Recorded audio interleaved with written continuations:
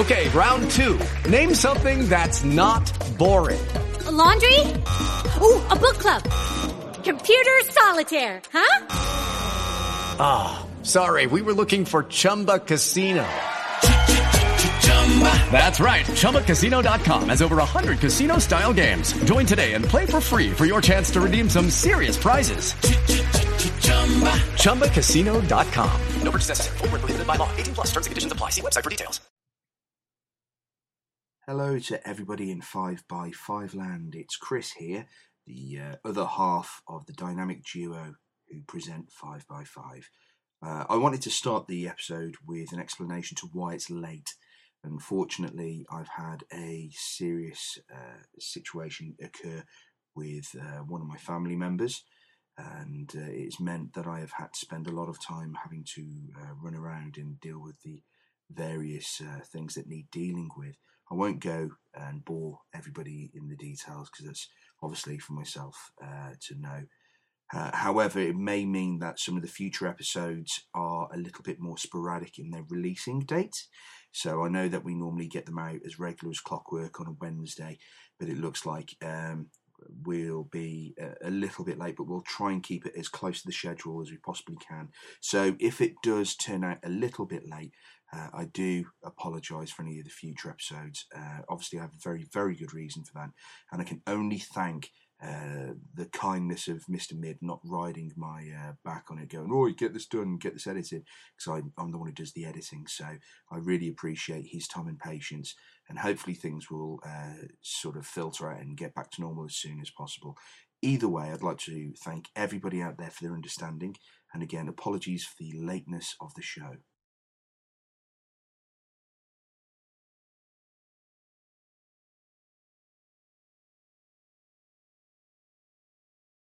You're listening to GM 5x5.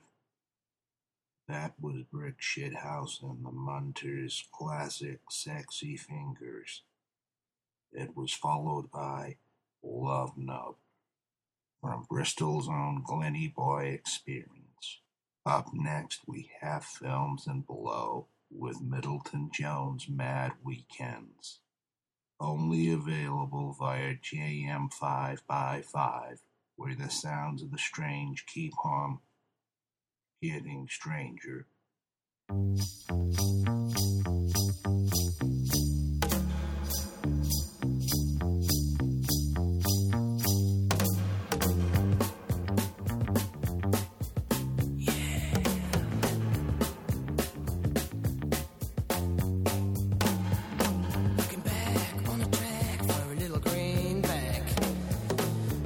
So I think the most scariest part of the whole situation was when he peeled back the face to reveal the fact that it was actually the arcade owner all the time.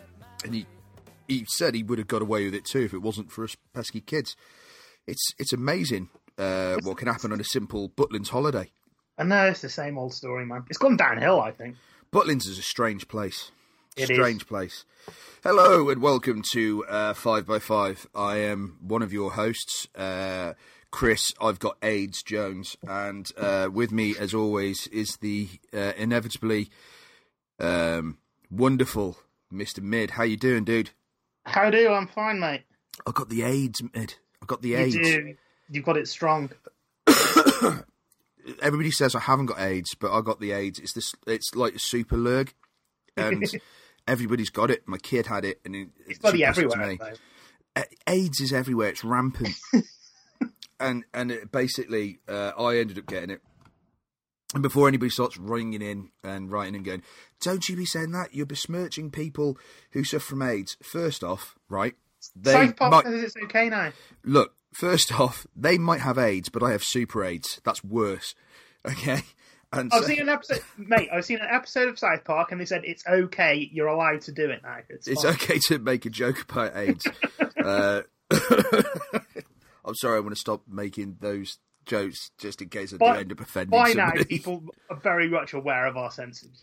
Well, if they aren't, unlucky. If this is the first podcast you ever heard, get used to it. That's the way we roll.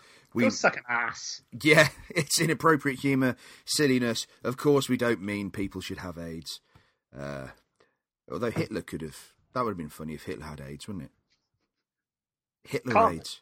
Do you reckon Hitler had AIDS? That's Nazi. why he blasted his brains out. Could be. Could have been. Who knows? We'll never Who know. knows? We didn't get a blood sample. Jesus Christ! You still sound like you're dying, man. Yeah. So let's talk about the film that we're here to discuss today. I'm going to be drowning my non-AIDS with my with some beers to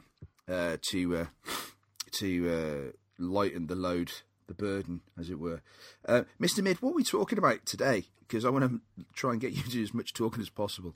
Because it hurts when I breathe. You have to have breathing breaks, don't you now? Yeah.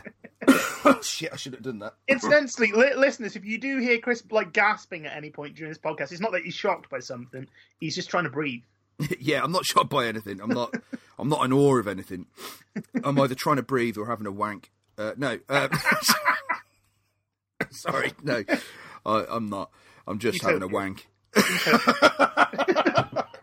I finally came up with an excuse that might work. Jesus Christ. Sorry. Right, we're talking about Reservoir Dogs. The 1992, is it the directorial debut of Mr. Quentin Tarantino? He did some short films prior to this, but this is his first full-length feature. Were they any good, though? I don't know. I've never seen them. Well, what does that tell you? This is certainly his first feature-length film, written and directed by him. And it's also, this podcast is the first of 2 Tarantino podcasts. What? 2? We're doing a double header. We're doing this one and the next one will both be Tarantino films. This one we are focusing on Reservoir Dogs. You didn't tell me you had to do double head.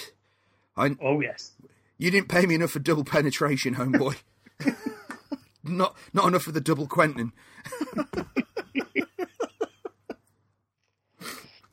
That wasn't me breathing. That's Mid on his bloody Jabba the Hutt pipe. No, it isn't. It's him breathing. He's got some kind of strange breathing apparatus now. I call it my my sexual energy mask. I wear it before a good session. It gives him sexual powers. Homer Simpson sleeps in an oxygen tent. He says it gives him sexual powers. One of the best lines I've ever heard in the Simpsons episode. Anyway, I'm digressing into the Simpsons. So 1992, it's Reservoir Dogs. It's a massive cultural hit. It's huge. I mean, absolutely huge when this film came out. It came out of nowhere. And somewhat controversially, as we talk about this film, it helped with the old Miramax, oh dear, at the time. But it was from that stable of films where they couldn't release anything bad. Yeah, everything was great. During the early to mid 90s, they could do no wrong. They had a big string of hits. Brilliant films. It is a really interesting story how it all came about, to be honest with you. Because prior to this film, Tarantino was like any one of us. He worked at a normal day job. He was actually he actually jockeyed a register at a video store in Manhattan Beach, California. That was his job. But it was obviously his job. Come on, it's Quentin Tarantino. The guy's like an encyclopedia of film knowledge. He was obviously going to work in a video store or cinema or something like that, wasn't he? So, have you ever seen the fucking stupidest question? I've been with you while we've been watching it. In Clerks, right? When in Clerks, where Randall is ordering the videos and he's going through all the porn titles and everything else. Yeah. Do you reckon that's like when they were ordering videos? Do you reckon Tarantino just thought bollocks to it and just ordered all the cool kung fu films and all that kind of stuff that he wanted and just watched them? I'd like to think he did, to be honest with you, yeah. Yeah. He probably brought his own videos in with him because he didn't have decent ones at the shop. I can imagine that. Kid, you don't want to watch Bambi. You want to watch this.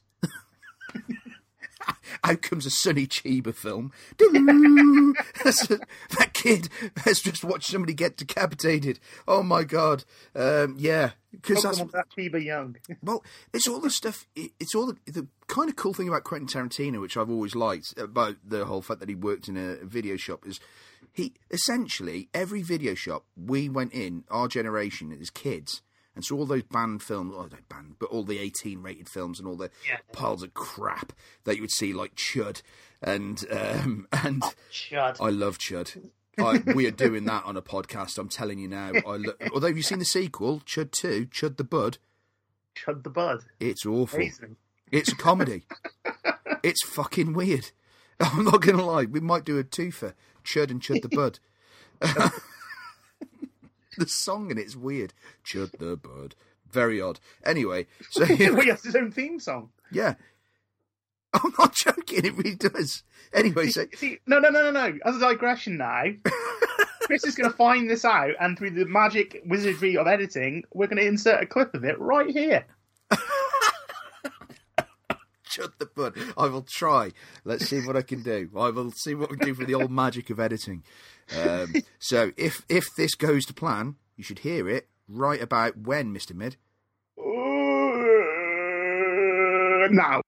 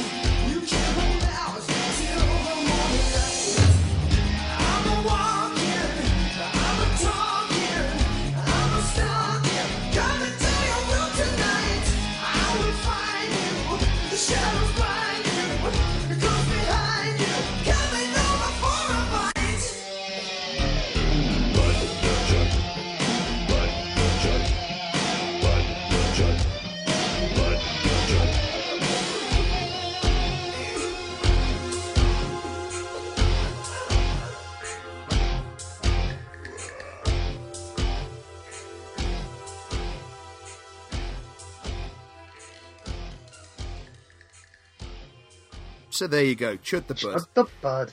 Bloody hell. So... Christ on a bike. You couldn't make it up, could you? It's so weird. So anyway... Chud the Bud. So anyway, right. So he'd have been surrounded with films like Chud, and... But see, that's just it. I mean...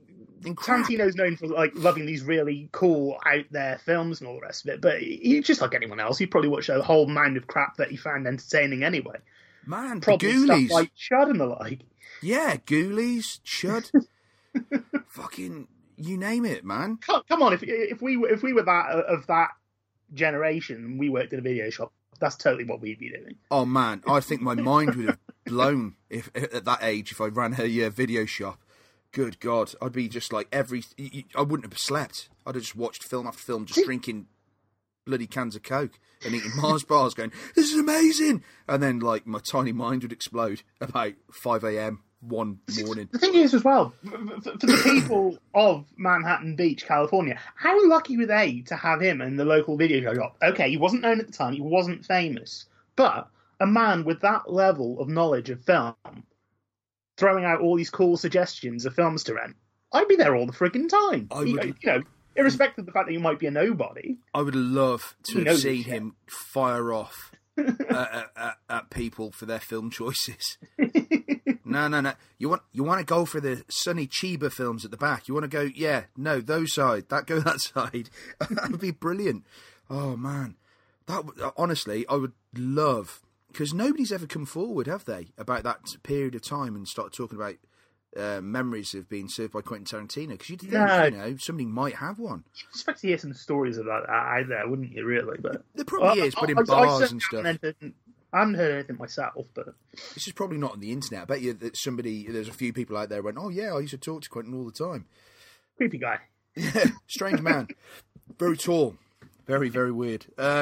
Chin. Big chin. So he how did he get the money together? Sorry, we went on this mad digression. You were talking about the origins. So he's a film jockey. Yeah. Well. Basically, he used his job working in this video store in Manhattan Beach, basically to fund Reservoir Dogs. And he had a friend, Lawrence Bender, who he worked with in tandem. The guy was going to be his producer. Bender was an aspiring actor at the time, but being a friend of Quentin, he agreed to help him out with the Reservoir Dogs. The idea that they had was to aim for a $30,000 budget, rope in friends, and do the whole thing 16mm black and white, because it would have been, at that time, the most cost-effective way of doing it. And really, in black and white, it would have been fucking cool. Can you imagine Reservoir Dogs in black and white? That would have actually been pretty sweet, I think. You know what? Thinking about it, I think it might have perhaps have got less of a rating because of the violence. I think that is a part of it. Some people choose to film in black and white because if it's a particularly strong film, shall we say, visually, it kind of, as far as the people who dish out the specification is concerned, it dulls it a little, doesn't it? If you can't see bright reds and all the rest of it, they're a little happier. And yeah, it could have been a creative decision on that part, but it's also, I think, mainly the fact that 16mm black and white film stock would have been cheaper than going colour, basically. Oh yeah. I think that's the rationale behind it. But it would have been really fucking cool to see Reservoir Dogs filmed in black and white. Mm. I mean, yeah, as an original plan, that would have been quite sweet. But that would have been kind of cool. Yeah, it wasn't the way it went down. I mean, he worked with Lawrence Bender, who basically taken on the role of producer, took Quentin's script for Reservoir Dogs, and he basically pimped it around. He showed it to people who he knew, thought, might have a passing interest, might want to pop some money into it and make it come to fruition. And Bender managed to get the script basically to his acting teacher, who read it through, because he basically wanted to say, like, what's your opinion on this? What do you think? And this person was so impressed by it. They had connections in the industry.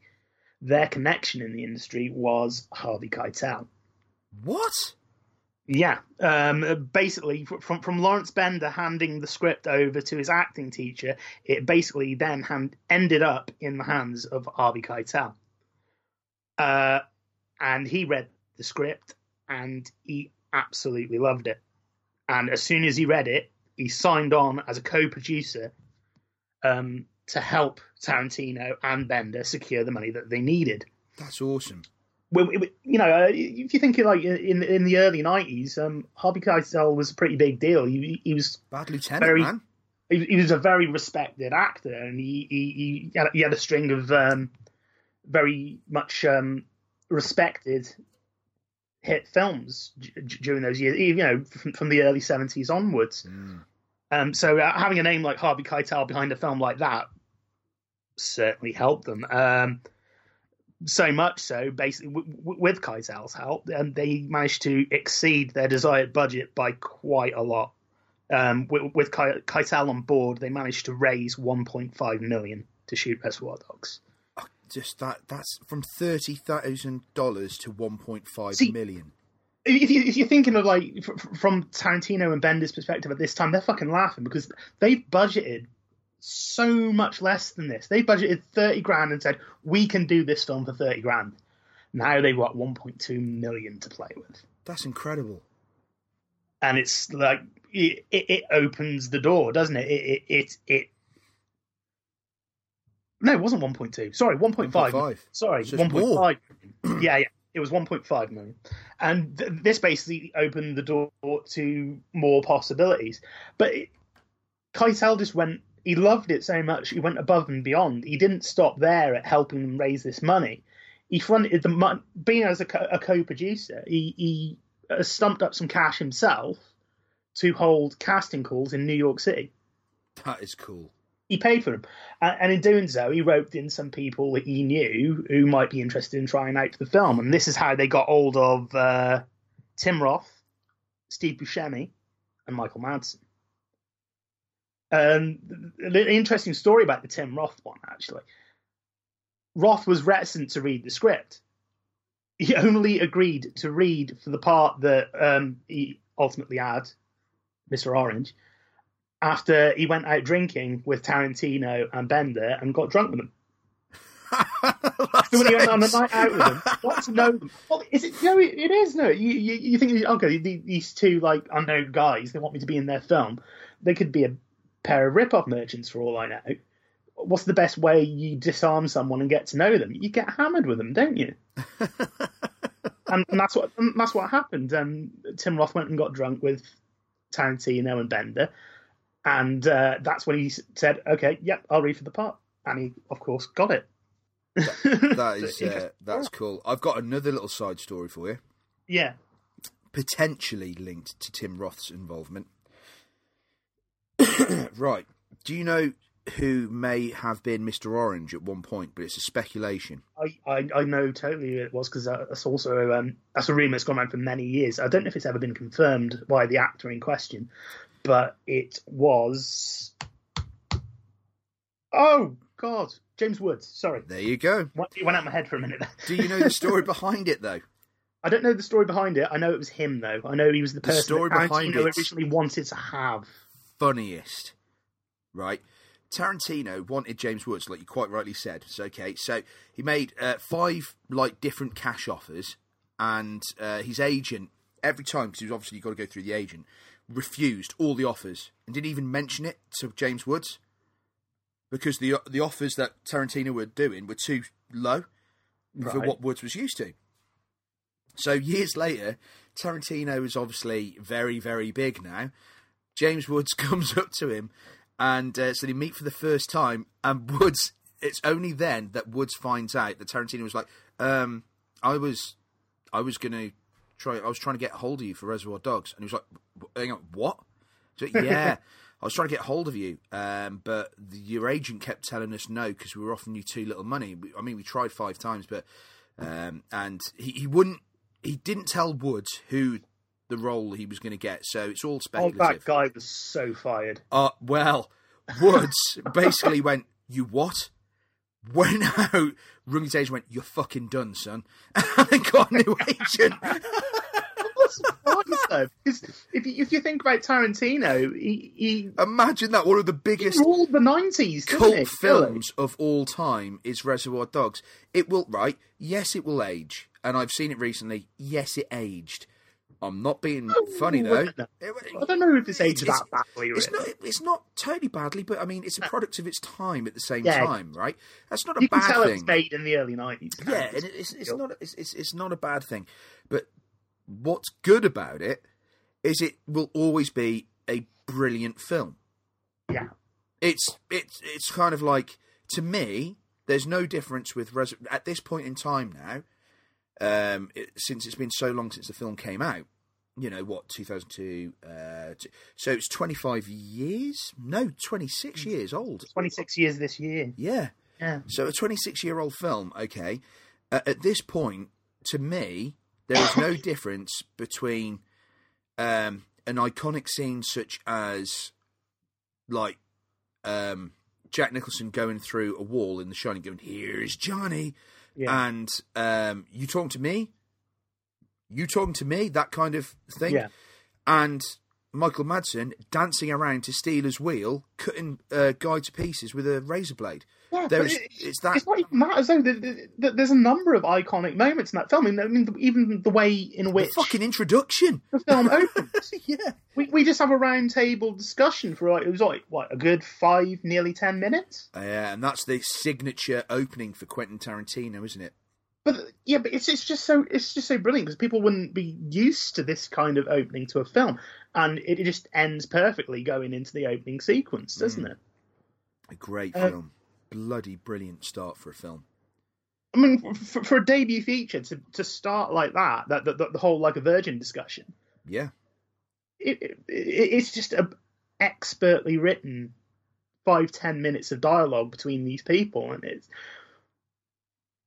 I don't know. It's that level of camaraderie that straight from the off, you've got a handle on these characters. You've got a handle of their relationships to one another. I mean, we're not really aware at this point that they don't really know each other, but they're talking like they do. And you have no idea what their involvement in anything is. They're just guys eating breakfast. It's some guys eating breakfast. They're talking about Like a Virgin, and they're arguing about the fact that one of them doesn't want to give tips. Wait, I've got, right, connected to that scene at the very beginning, I've got another little tidbit for you. Go on. Right. You know the opening conversation? Quentin Tarantino's talking about Like a Virgin, yeah? Oh, is this the Madonna thing? Yeah. I've heard this, yeah. She loved the film, and when she met him, she gave him a copy of her erotica album, you know, the one with those with the filthy pictures of her and all that kind of stuff, and talking about sex. And it's signed, inside it's signed something like, to Quentin, it's not about dick, it's about love, Madonna. How From cool the is lady that? herself. Yeah, it's kind of cool though, I think. That's right. Yeah. That's it's stuff like that, and you're like, man. That's a cool little thing though, that, isn't it? How can you make one film that has such a cultural impact that it makes somebody, as, with respect, as self-important as Madonna, suddenly turn around and go... This is Quentin? Madonna, like, probably at the height of her fame. At the very height, I would say. I would argue you're right. I would say at a very height of her fame, as in, if it was in today's terms, I know people make this comparison all the time, it's like Lady Gaga. Like, you couldn't get near her. I mean, you still can't get near her. It's not like, you know, it's changed much. But this was when she was completely catapulted. You know, because from 85, 86, when she starts out, and then to 92. So, you know, this is like prime Madonna, isn't it? Yeah. Because when she started turning up in films like... I think she turned up in Desperately Seeking Susan. That was the first one. And she also did Who's That Girl? Yep. Wasn't it? That's it, yeah. And then those are the two 80s films. But then she did League of Their Own. Dick Tracy, wasn't it, in the early 90s? And that was the biggest one for her, wasn't it? Dick Tracy, that was huge at the time. It made a lot of money, but it got a lot of critical flack, didn't it? But the audience loved it. I think it's brilliant. I loved it. I would love to do Dick Tracy as a pod. I think it's a great film. I'm with you on that one, mate, because I really enjoyed that film when I was a kid. I haven't actually seen the film in years, so that's actually a good excuse. It's still really good, if anything, to see Flea. Well, no, it's not Flea. Hang on, another digression. I always thought it was Flea from the Red Hot Chili Peppers as one of the gangsters, but it's not. See, that's the thing about the gangsters in the film, because they're wearing so many prosthetics and stuff. You're actually surprised when you find out who was in those roles. But there's a lot of heavy-hitting actors in there. I'm not being funny. Al Pacino. Al Pacino. Fucking Dustin Hoffman. Dustin Hoffman as well, yeah. You know, Warren Beatty's no slouch, you know. It's kind of like, what the hell? Didn't he like produce it or executive? Yeah, well, he was a massive Dick Tracy fan. Yeah, he was. Yeah, I think it was his push to get it made. Yeah, it was his passion project, and you know what? I think he did a great job. I think he did a stellar job. When I watched Dick Tracy, I think of Dick Tracy as a one of the few comic books that's actually a perfect conversion from page to screen. Yeah, because it looks exactly like the goddamn comic book. Yeah. But anyway, we digress. But like we quite rightly say, it's good you brought it up though, because no, seriously, I would actually like to do a pod on Dick Tracy. Yeah, man, let's do it. That'd be cool. I think we should do a comic book season. Yeah, that'd be good. Yeah, like comic book films. Yeah, as long as we get to talk about the Rocketeer. I fucking love the Rocketeer. Oh, we're just going to digress all the time now, remembering fucking ace films from my childhood. Aren't we? it just turns Reservoir what? Again. Oh my god, yeah. Yeah, but Madonna, this is Madonna at her peak, and she's bowing down to the might of Tarantino's debut film. I mean, it had a huge... I mean, it was banned in the UK for how long? For a fair few years. It was actually banned. I think it was 3 or 4 years. Basically, it didn't get a home video release until after the release of Pulp Fiction and the continued success of Tarantino. Because I don't know if people in this country actually thought he was like a flash in the pan, lightning would never strike twice, all that kind of thing. But it did. And after the success of Pulp Fiction, it wasn't long after that Reservoir Dogs finally got its home video release. And I remember it vividly because I got a copy of Reservoir Dogs just after it was officially released. So it would have been 93, 94, something like that, I think it was. True story. I had an awesome music teacher at secondary school. I had a couple of my music teachers who were awesome. But he left, I think, after my first year. Really cool guy. I won't say his name because I don't want to embarrass him. But he was a really good guy. And I'll always remember when he started talking. He started talking one lesson. The way he introduced it, going, I had a very good weekend. I went to the cinema. And he goes, I saw an interesting film over the weekend. And he started talking about, I'm in year 7 at secondary school. I'm talking to you about Reservoir Dogs. About Reservoir Dogs. I had a teacher like that in primary school who did a similar thing with Terminator. It was the year T2 came out. Jesus. And he started talking to us about it. I remember vividly having a discussion with him about T2 and particularly the score and Brad Fiedel. Wow. I couldn't have been 10, 11? And I was having this conversation about Terminator 2 with my teacher. Yeah. Oh, man. Yeah, literally, no word of a lie. No word of a lie, right? This is crazy. Basically, I had this introduction to Tarantino through a music lesson. Yeah. And the teacher in question, who was awesome, and wicked teacher, he goes, went to the cinema, watched a film called Reservoir Dogs, and he goes, and he starts dancing along, and he said, what I found was amazing about it, and it always stuck with me, this bit, I always remember this memory of his discussion of it. He goes, what stuck with me was when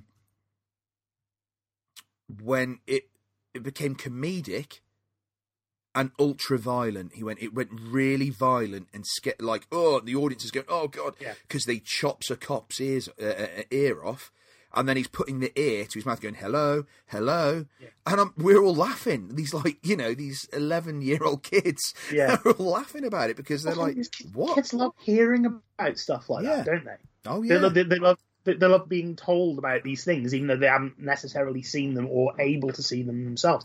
I mean, my young nephew, when he found out I was going to see It, he kept asking me questions about It. Oh, gosh. Obviously, I wasn't going to tell him stuff, but he seemed fascinated by it. I think that's just it. Little kids are fascinated by these things, aren't they? Oh, yeah. All the time. Because they're forbidden to them. Well, dude. And so they immediately, automatically, on a subconscious level, hold an alert, don't they? From a very early age. To go back to a previous pod, perfect example, my introduction to RoboCop. Like I said on the pod. Loved it. Loved the look of it. My dad was a police officer. And I was like, wow, he's a police officer. He's one of the good guys. So, oh my God, and he's coming out of a car. He looks wicked. Oh, and he looks cool. He's got that visor and he looks brilliant. And I looked in the back and you had the kind of the walker legs on the back of the video and RoboCop walking away after he blows him up at the end of the film, the OCP building, and a few other things like that. And I always remember going, oh, Dad, what's it about? And my dad, like I said in the pod, telling me, well, there's these things that look like what were they called? Those chicken walkers from Star Wars. ATSTs, yeah, them things. It looks like one of them, and it's walking around. And I was like, oh, totally fascinated. And I'll always remember the fact that my dad used it as bribery material for me to get to do stuff, but I was absolutely fascinated with that. That Freddy Krueger, and Freddy Krueger. There's something about Freddy Krueger because I think that's it. I think every generation has this almost forbidden character that they know about, and they seem absolutely drawn to, but they don't know why.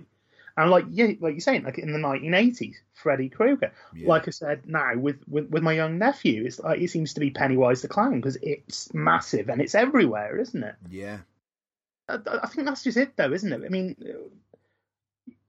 there's an allure to these characters in films when you're of an age, when you're a small kid. I mean, but for us back in the 1980s, it would have been someone like Freddy Krueger, like you were saying. And nowadays, like I was saying before with my young nephew, he seems to be obsessed asking me questions about Pennywise the Clown. And it's because these characters are just so, I don't know, they're mysterious to kids because they're forbidden to them, aren't they? Yeah, there's an allure to how they are, isn't there? They hold an allure in that way because at that age you're drawn to the unknown anyway, aren't you? You're constantly got questions and stuff. Oh yeah, what got me was the imagery you would see. So as a kid, if you went into a video shop, you'd get imagery, certain imagery that make you go, "Wow, okay, that's kind of cool." Like, perfect example for me. You ever heard of the film Cellar Dweller? No. Front cover had this crazy looking demon coming out of like a wooden Evil Dead 2 style wooden basement hatch. Right. And it's got like a pentagram around it, and it's kind of like this gnarly looking thing, and it's like lifting its fist, and it looks really cool.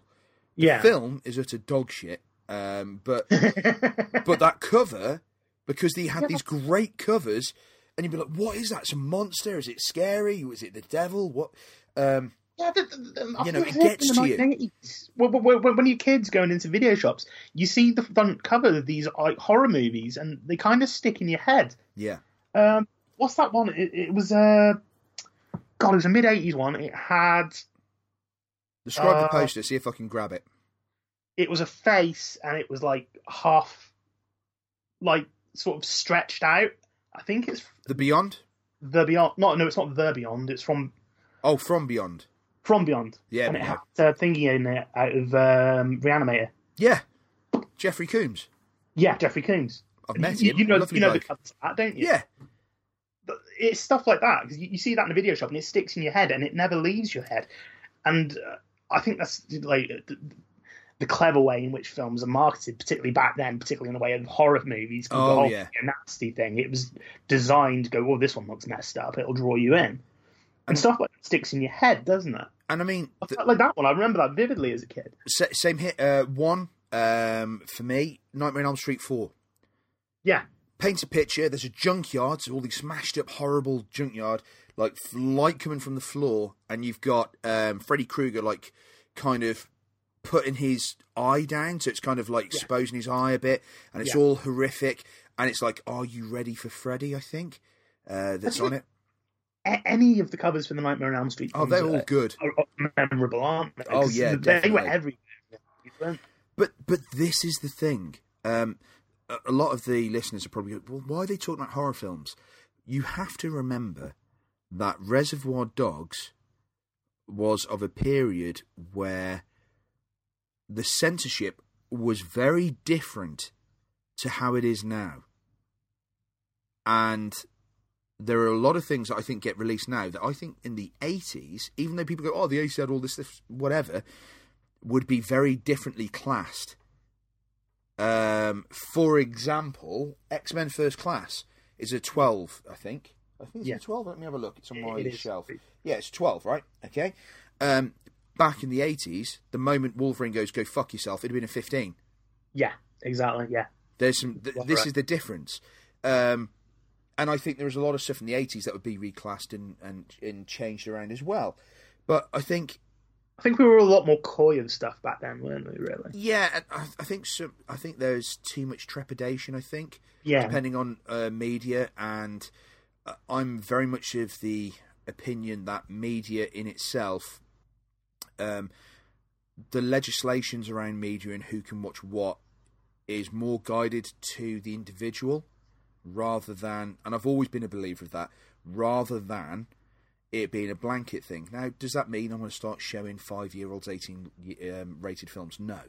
But what I'm saying is, I think if my daughter, for example, was showed that she was very mature and could handle it, go, no, that's completely fake. It's a completely different film. I can watch that and differentiate reality and fantasy. I can watch that and enjoy it.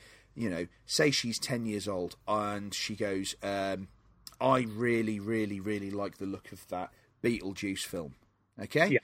Yeah. It looks kind of crazy. I'm kind of like goth stuff. I'd like to watch it. I know it's not real. It's not real, Dad. It's fine. Now, if I could clarify that it's not something that she's going to go running out and either trying to imitate or it's going to affect her in any kind of way that perturbs her, I wouldn't have a problem with it because it's more regulated by the individual. I mean, Beetlejuice, for example, like you were saying, that's a really good example that you've brought up because really, looking at a film like Beetlejuice, it's quite inoffensive, isn't it? Really. Yeah. I mean, there's some occurrences of bad language and there's a few shock scares. And I mean, bear in mind, my dad wouldn't let me watch Beetlejuice because he didn't like the way he treated women. Yeah. Yeah, let me watch RoboCop. It's strange. Yeah, there is also that as well. But, I mean... Yeah, sorry. There's worse films that you can show a young kid, really, isn't it? I mean, I think Beetlejuice on a level of being scary or completely, messing a kid up, it's not going to do that, is it? No. And I think really, ultimately, that's what it boils down to. Let's be honest. What we're really talking about is Tarantino's sensibilities about the kind of things he references and the kind of attitudes he has towards violence, because he goes, no, it's fantasy. Okay? He goes, that is fantasy. It's not real. I don't advocate violence, and I really get pissed off when journalists try to isn't it Christian Guru Murphy? Oh, he does it a lot. Yeah, he's a dick. I'm sorry. Yeah. He basically he hijacks interviews, doesn't he? Yeah, and he did it with Tarantino. He went, no, I'm shutting your butt down. No. Not having it. Yeah, because he was trying to put words in his mouth. I'm being interviewed about Hateful Eight, and you're bringing this shit up. It's like, no, sorry, bye. Yeah, and I completely back Tarantino up for that because the whole point of that interview isn't an ambush piece to talk about all his previous work. It's a fluff filler bit talking about the film he was advertising for that time. And Tarantino pretty much says so. He goes, no, this is what this is for. We don't do that. If it was a documentary talking about, like a serious documentary looking at violence and in cinema, and it had plenty of time to have a non-bias kind of soundbite journalist kind of thing, very, very different. Yeah. And Tarantino sees that, and I've got full respect for the man because he goes, nah, I'm shutting your butt down. I don't like that kind of journalism. He does it to Robert Downey Jr. as well. Yeah. And that was really wrong of him. I don't think that's fair. If you're going to do it, pick your battles. Have the interview and say, do you mind if we could do or schedule a really thought-provoking, in-depth interview sometime soon? I would have asked that after the interview.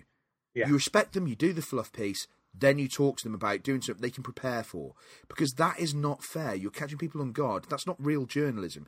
If we're not talking about Frost Nixon here, we're talking about films. We're talking about films. We're not talking about the political undertones of what Nixon was doing, and then you had David Frost suddenly getting him and going, oh, what do I do? Yeah. That was very different. That was something that affected the world and countries and the world, okay? We're talking about films. Yes, I'm not disparaging the cultural impact of film. If I would do that, I'd be a hypocrite because, hell, we're doing a film podcast.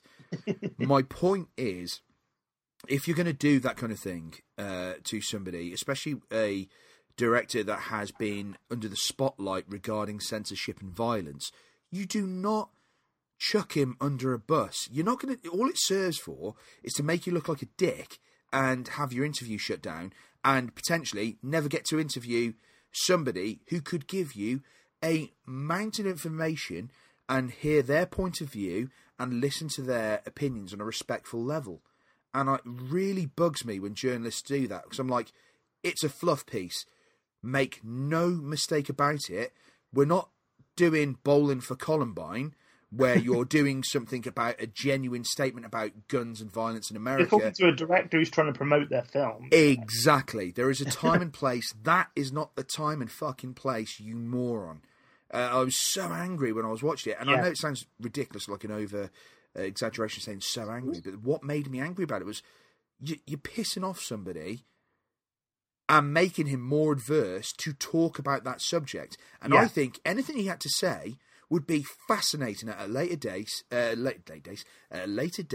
in the correct, appropriate manner, where he had time to compose himself, had an idea what was going to be asked, be able to have a counter argument to stuff, and prepare for it like everybody else generally does through debates and things, and really prepare for the kind of things that were going to be asked of him. And when you look at censorship and you look at violence in cinema, I think there are few names in modern history when it comes to directors that is under the microscope more than Quentin Tarantino. And I think this film, Reservoir Dogs, was no exception. I think it was the one that started the ball rolling. In fact, in my opinion, it's way more violent than Pulp Fiction ever was. Yeah. I think it's more visceral in Reservoir Dogs, isn't it, really? But even then, I think the violence is overplayed, as in the ridiculous thing to say, but from the perspective of people who report on the violence on those films. I don't see anything in those films that's necessarily as bad as worse than anything that came before it. Yeah. I don't watch RoboCop, for example, because I can think that's one of the most violent films I've ever seen. I don't think anything in Reservoir Dogs or Pulp Fiction will ever equal some of the violence that you see in RoboCop, in my opinion. That's just it. I mean, Tarantino was, I think, unfairly criticised at the time for being gratuitous in his violence. Yeah. Yet the one scene in the film that everyone talks about in the conversation regarding violence, you don't even see it happen. It pans away. That's the beauty of it. He pans away from it. He does a John Carpenter. He goes to the side, and you see the shadow, which I think is it's almost like Hitchcock. Yeah. It's really well done. And what annoys the hell out of me is people, like you say, quite rightly, lay into this film, start throwing in about, oh, well, the violence, and you see this, and this. Okay, let's just say, for argument's sake, that it's gratuitous violence. I don't think so. Do you know why? Read a crime novel. Yeah. Read the kind of stuff that went on in the 50s and 60s with gangsters. Now, stop there and go back further, and you talk about the kind of violence that happened in human history with, I'm not being funny, Zulu. Fantastic film, an amazing film. But does it show the violence in the correct representation of how it really happened? No, hell no. Because it's not. You couldn't. You couldn't get away with it. You definitely couldn't. But not then. But the argument goes, the reason the director of Zulu makes the film that he does is because he doesn't want to make a visceral film. He wants to make an impactful drama, and where you see a character-driven piece, and yes, there is violence in it, and yes, it gets the viewer to feel for the characters and get involved emotionally in the film. That's just a well-written film, though, isn't it? But it's a well-written film. Well-written film, well-directed film. That's the job of the director, isn't it? To make you care. At the same time, about what you're watching. At the same time, it isn't done in a realistic way. What Reservoir Dogs does, and yes, I know you have Mr. Orange bleeding out through the entirety of the film, but what it does in a realistic way is portray the visceral, horrendous nature of violence. What is worse, chucking a human being in acid so they dissolve and like are tortured, and then they eventually get destroyed by a car running over them, or seeing a man have their ear chopped off. Yeah. This is the argument between censorship and violence and the portrayal of violence in film. And this is the issue you get with Reservoir Dogs. Perfect example, Kelly's Heroes. Superb film. Set in World War II. Some of the worst violent atrocities in human history occurred in World War II, as we both know, as our listeners will know. At any point, do you see anything in Kelly's Heroes that makes you think, ooh, that's... a bit much. Yeah. You You don't, because it's not that kind of film. No. It's a heist film first, with comedic elements, and then it's a war film second. Now, fast forward to, I forget the year it came out, I might be completely wrong and people get angry at me, about 1997, 98? Saving Private Ryan. Sometime in the mid-90s. I don't know if it was that late. So yeah, late 90s. It's just mid to late 90s. You have Saving Private Ryan. Spielberg, the man who made E.T., made that film. Yeah. Right? Obviously superb director. He makes this film, and what he's trying to say in that film is to create a realistic portrayal of war to the likes of, I would argue, we have never, prior to that film, seen a World War II film that accurately portrays the violence. It was just straight up visceral, wasn't it? Yeah. People going onto the beaches and getting absolutely wrecked. Well, he does it twice, though, doesn't he? I mean, look at Schindler's List. Yeah, well, that was a very first, wasn't it? Accurate portrayal of human suffering. Yeah. And it's bloody accurate. It's exactly, it's not supposed to be there to go, oh, isn't that funny? These are people who suffered horrendous violence. And that's the point.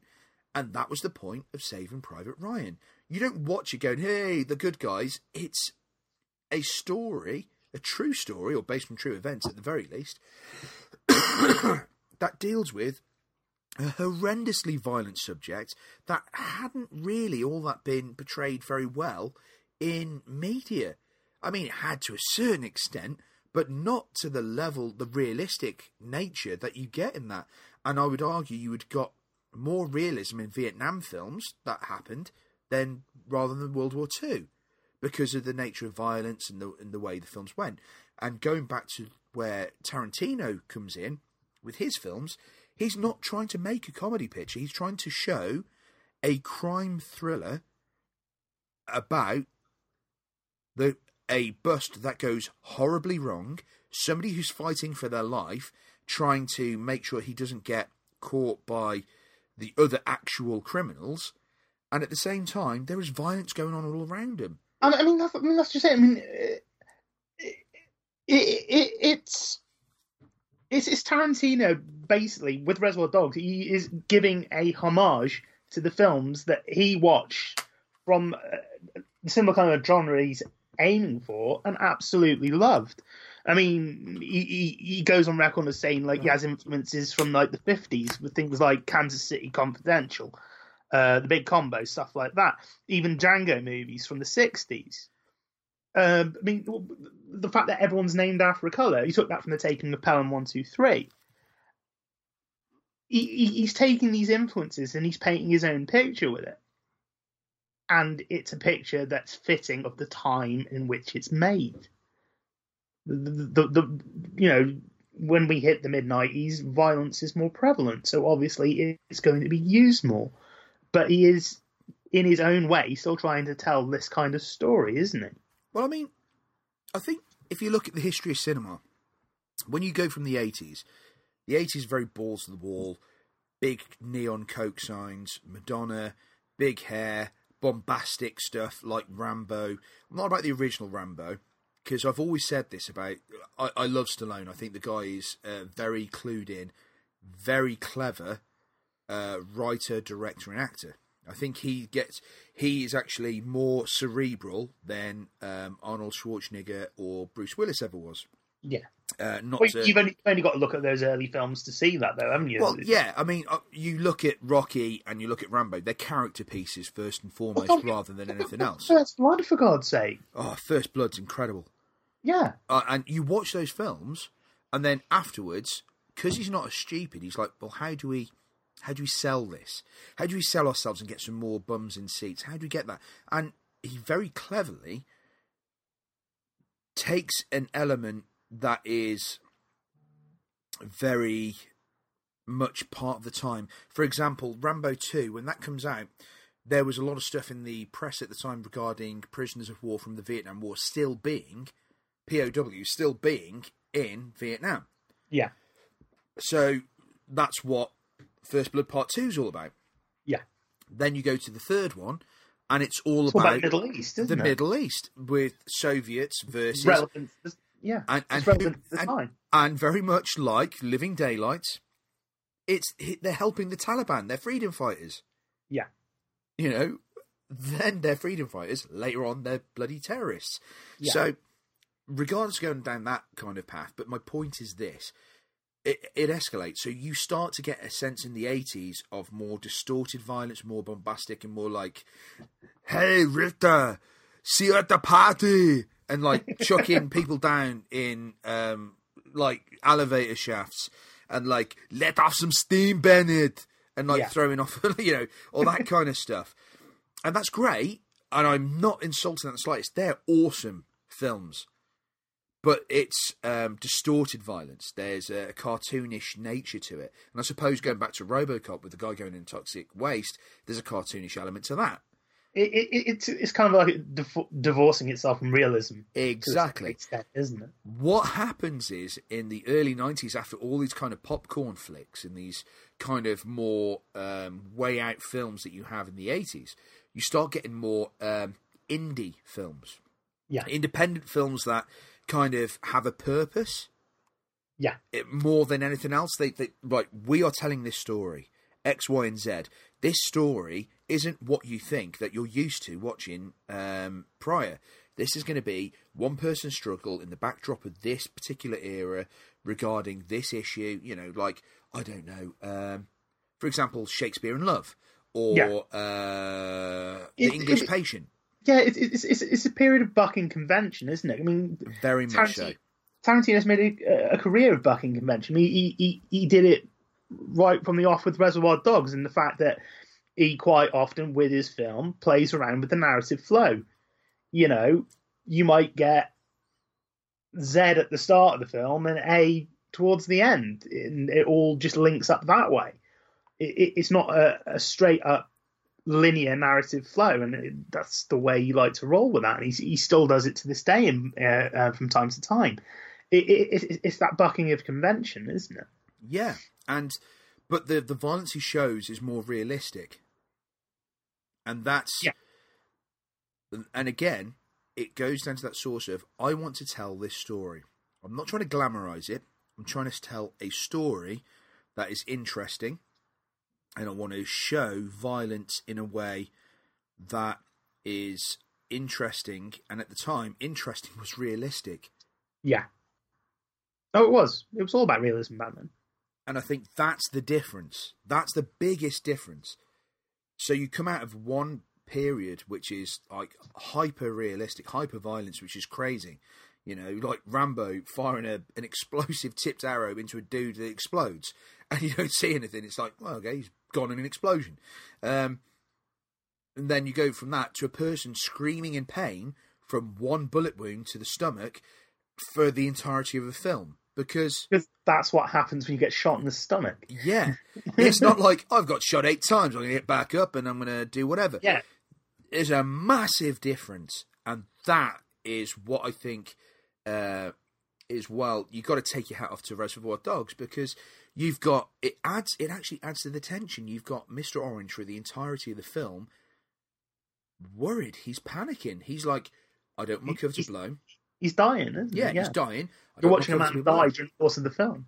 But the problem is, because he's got in there as an undercover cop, and he's done all he can to try and stop this heist going bad, he's there going, shit, what about me? I got so preoccupied trying to put myself into this violence and sort this stuff out and stop these bad guys. I didn't stop to think about myself.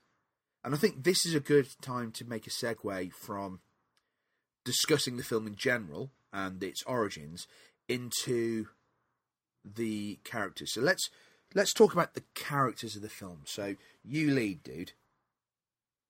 Okay, well, they're a bunch of guys who have all been brought together by the Cabot crime family. So you've got Joe Cabot and his son Eddie.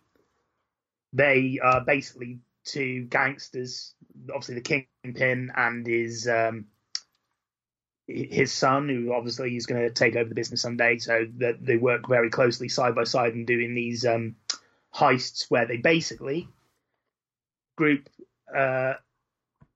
some criminals together for hire, and they set up a job and they go out and do that job. And this one, as unrealistic as it does seem, they bring in a bunch of guys who don't know each other to pull off this heist. Now, a number of people have said, particularly, in fact, Eddie Bunker, who plays Mr. Blue in the film, Wasn't he a real con? He was a real con. He was a real reformed criminal and author who Tarantino got in to try and basically gauge the authenticity of what was going on. And Bunker actually set him straight and said, well, for starters, if I was being lined up for this job, I would have walked the second I found out I was working with a bunch of guys I didn't know. And that kind of feeds into the story, doesn't it? This goes tits up because these guys don't know each other. And I think that's the point of the story. I think that's why Tarantino still went ahead with it anyway, because he said that is the whole point. These are some dangerous dudes who are all being grouped together to pull off this heist, and they don't really know each other, and they don't know each other's motivations. They don't know each other's psychological states. I mean, like the Cabots are like close friends with Mr. Blonde's character, Vic Vega. You get the impression that Eddie has grown up with Vic. But the thing is, Vic is a psychopath. They don't seem to gauge the fact that Vic is a psychopath because he's done good things for their family. Yep. And he is the catalyst for everything falling apart. That one loose cannon who's just so unhinged, he messes the entire thing up, and it sets into the chain of events where ultimately everyone is killed. Quick question. Who is your favourite character in Reservoir Dogs? Oh God, it's a hard one, isn't it? That is a hard one, and I think that changes a lot. Depends on the viewing, doesn't it? It does. I think the most rational character in Reservoir Dogs, even though he might be a complete fucking dick, is Mr. Pink. Yeah. Yeah, I totally agree with you. The man is a fucking asshole, but he makes sense. Okay, so you're thinking Pink, because normally I'd go for Pink, but I'm going to change because you're picking Pink, which is cool. I would say, if I had Pink off the table, that sounds like a dirty porn, doesn't it? Pink off the Table, starring Steve Buscemi. Now all of a sudden it's less erotic. And Steve Davis. The two Steves making a triangle you never want to see. You don't want to see this queued up. Pot in the brown.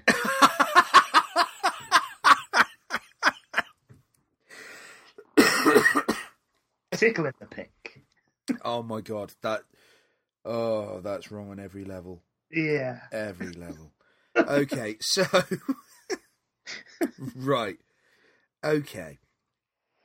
If I was to pick a character, it wouldn't be Blonde.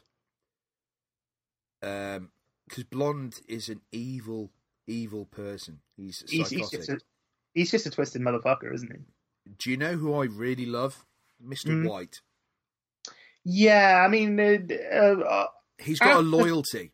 After Mr. Pink, he's probably the most rational character, but he's a dangerous man. He's a dangerous man, but he's a very dangerous man. He's a very dangerous. He's professional. He's a professional criminal, but he's an incredibly dangerous man. Yeah. And he doesn't have the same rationality as Mr. Pink because he quite regularly during the course of the film loses his head. At one point in the film, they very nearly kill each other because these are two almost polar opposites butting heads, aren't they? You've got the very, very rational Mr. Pink and the very hot-headed Mr. White. And again, it's an interesting idea of grouping these kinds of people together when they don't really know each other and they don't know each other's personalities and how combustible they can be together. Yeah, I would say that. I find it fascinating almost with Mr. White because there's a career criminal and because he's old school, you have that sense of gangster honour. Yeah. The way he defends Orange, I utterly love. It's like, you're not going to hurt this kid. He's a good kid.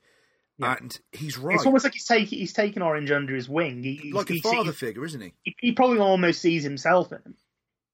Yeah. He sees this young guy who's like trying to come up in the game and everything, and he just wants to like lead him on his way, and he wants to protect him, particularly when he's at his most vulnerable, from these people basically guessing him.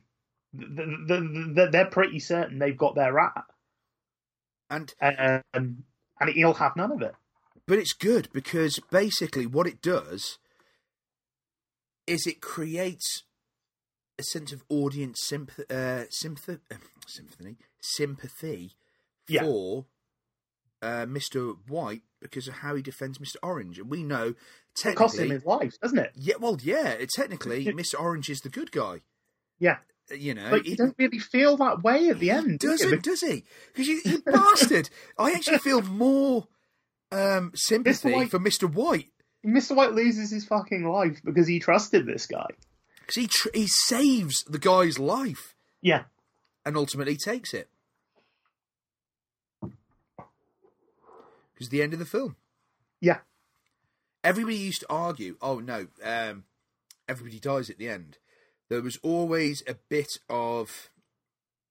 Yeah. For Mr. Pink, does he get away, does he not? Yeah. I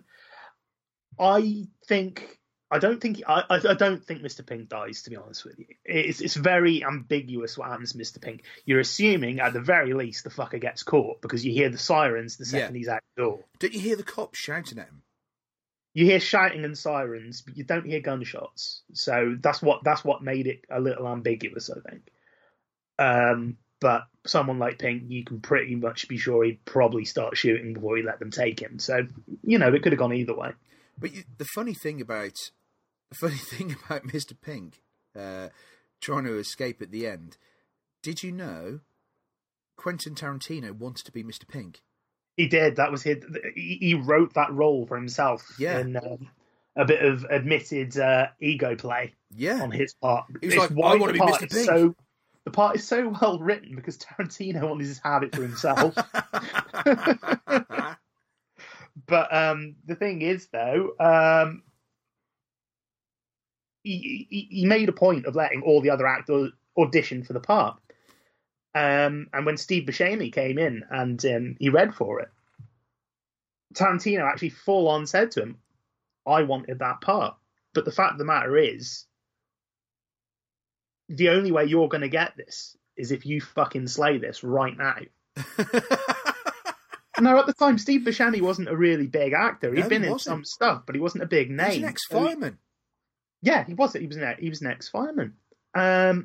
So, he had to wow this loudmouth young director into giving him this role, and he got it.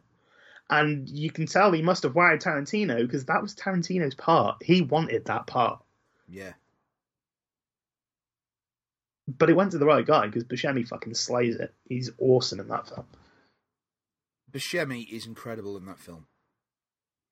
And I think that's the best he's ever looked on the screen, is in that film, in my opinion. He looks cool in that film. He just looks... Every single character in that film even fucking Chris Penn. Thank you, Chris Penn. In his shell suit jacket. In his shell suit. They all look cool. It doesn't matter who they are, they all look cool, and it works. Yeah. Oh man, when it comes to going on to Mr. Blonde, did you know Michael Madsen has a huge issue with violence? Yes, he fucking hates it. He hates it, yet he does it amazingly. What a show of how good that actor is. Yeah, he has a huge difficulty filming torture scenes. But he hates violence of any kind, such apparently. A fucking believable psychopath. And there's a bit with the cop, the character played by Kirk Boltz. Yeah. He ad-libs a line. He turns around and he goes, I think he's... Something about his kids, wasn't it? Yeah, he's like... he says something about he's like a dad or something. Yeah. And when they were filming it, Michael Madsen kind of broke for a second. He was like, because it disturbed him. Because he was a new father himself. He didn't like the idea of a child being fatherless. And the takes in the film. So, not in all the versions, but in some of the versions, it's in the film. I don't know why. Some versions it has and sometimes it doesn't. But listen out if you've got a copy of it. I'm assuming it's going to be the older ones, not the Blu-ray, newer versions and things. There's somebody off screen says something like, oh no, or oh no, or something like that off screen. And it may potentially be Quentin Tarantino. When that's on some of the versions of the film itself. So that's kind of interesting, I find. And I've always liked the idea that Tarantino has gone on record saying, because we know that his name's Vic Vega. Yeah, well, that's an interesting thing, because we all know that Tarantino kind of likes to tie his films together in some way. It might be very tenuous threads, but he's done it a few times in his films. And there's a link between Reservoir Dogs and his next film, Pulp Fiction, in the characters of Vic Vega and his brother, Vincent Vega, who is also in the game. He's an enforcer for Marcellus Wallace. Marcellus Wallace in Pulp Fiction. And Tarantino has said when people notice the names, the surname matching up, they actually asked him a question. He said, yeah, they're brothers. And his intention was to actually do a film featuring the Vega brothers. What was he going to call it? I can't remember the name, but he intended to do a film with the two of them. Unfortunately, it never happened. I mean, I don't know why it didn't happen. I mean, he's a guy who kind of loads himself up with work. Tarantino is probably just something. There's just some projects he has to let go because something else better comes along.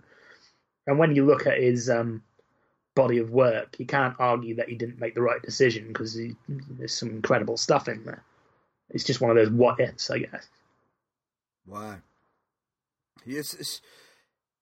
I mean, when you look at it, I mean, Tim Roth as Mr. Orange, incredible. Yeah.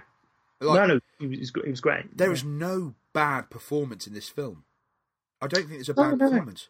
No. I mean, you could argue Eddie Bunker because he isn't actually like a proper trained actor and everything. And he only actually has, what, 2 lines? He's the most realistic person in the film, I would argue. He's the most natural. He sits at that table and having that conversation. His response to stuff is naturalistic because you get the impression he's probably had conversations like this himself with other cons, you know?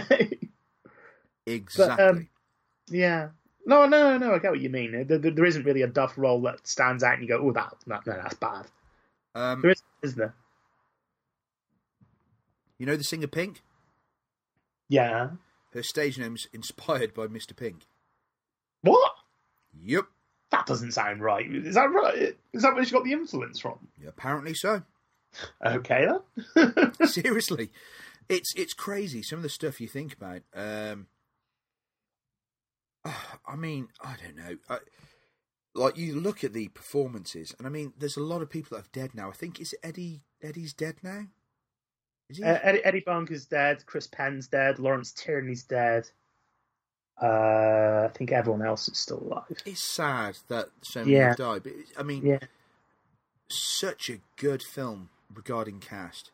Moving from that, let's talk about something I'm really looking forward to talking about: the soundtrack.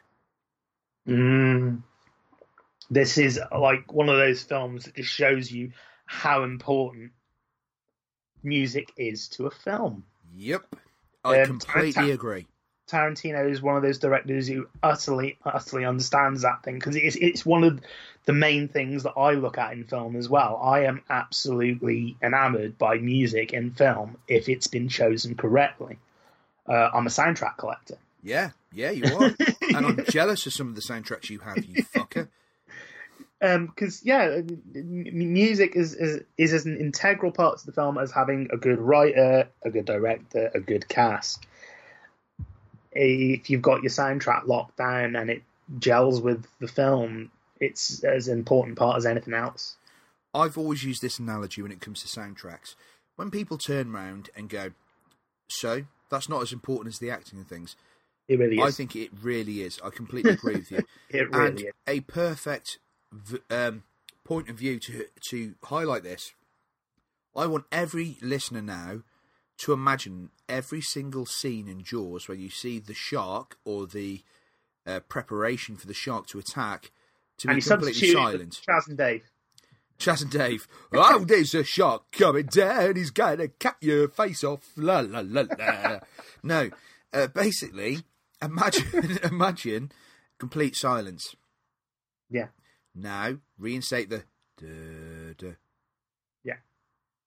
Da-da. And it's that's tension building. The point. It's tension. Yeah. Alfred Hitchcock used it. Yeah. Spielberg used it. Perfect points.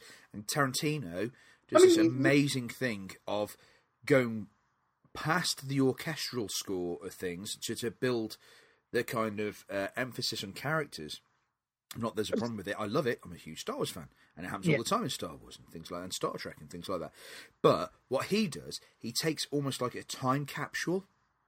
It's his influence of popular culture, isn't it? Yeah. Tarantino is a man absolutely steeped in pop culture. And that shows from the soundtrack, because it's so eclectic, so diverse, the choices that he made for that film, and indeed all his films. We're actually going to be touching on that in the next podcast as well, because that's going to be our top 3 on the next one, isn't it? Oh, yeah. And interestingly enough, there's 2 directors that come up roughly around these times that are very similar. And they've worked for Miramax, and that's Kevin Smith and Tarantino. Yeah. Both of them, I feel, in their initial films, Tarantino carries it on, of course, utilise a soundtrack that's a time capsule of the time. God, yeah. Particularly Kevin Smith. You look at the soundtracks for Clerks and Soul Asylum, for Christ's sake. Oh, God, yeah. Bad Religion was on there as well. Yeah. And again, the film after that, Mallrats, is some excellent stuff. But look, Weezer and Suzanne, come on. Yeah, totally. But this is the point.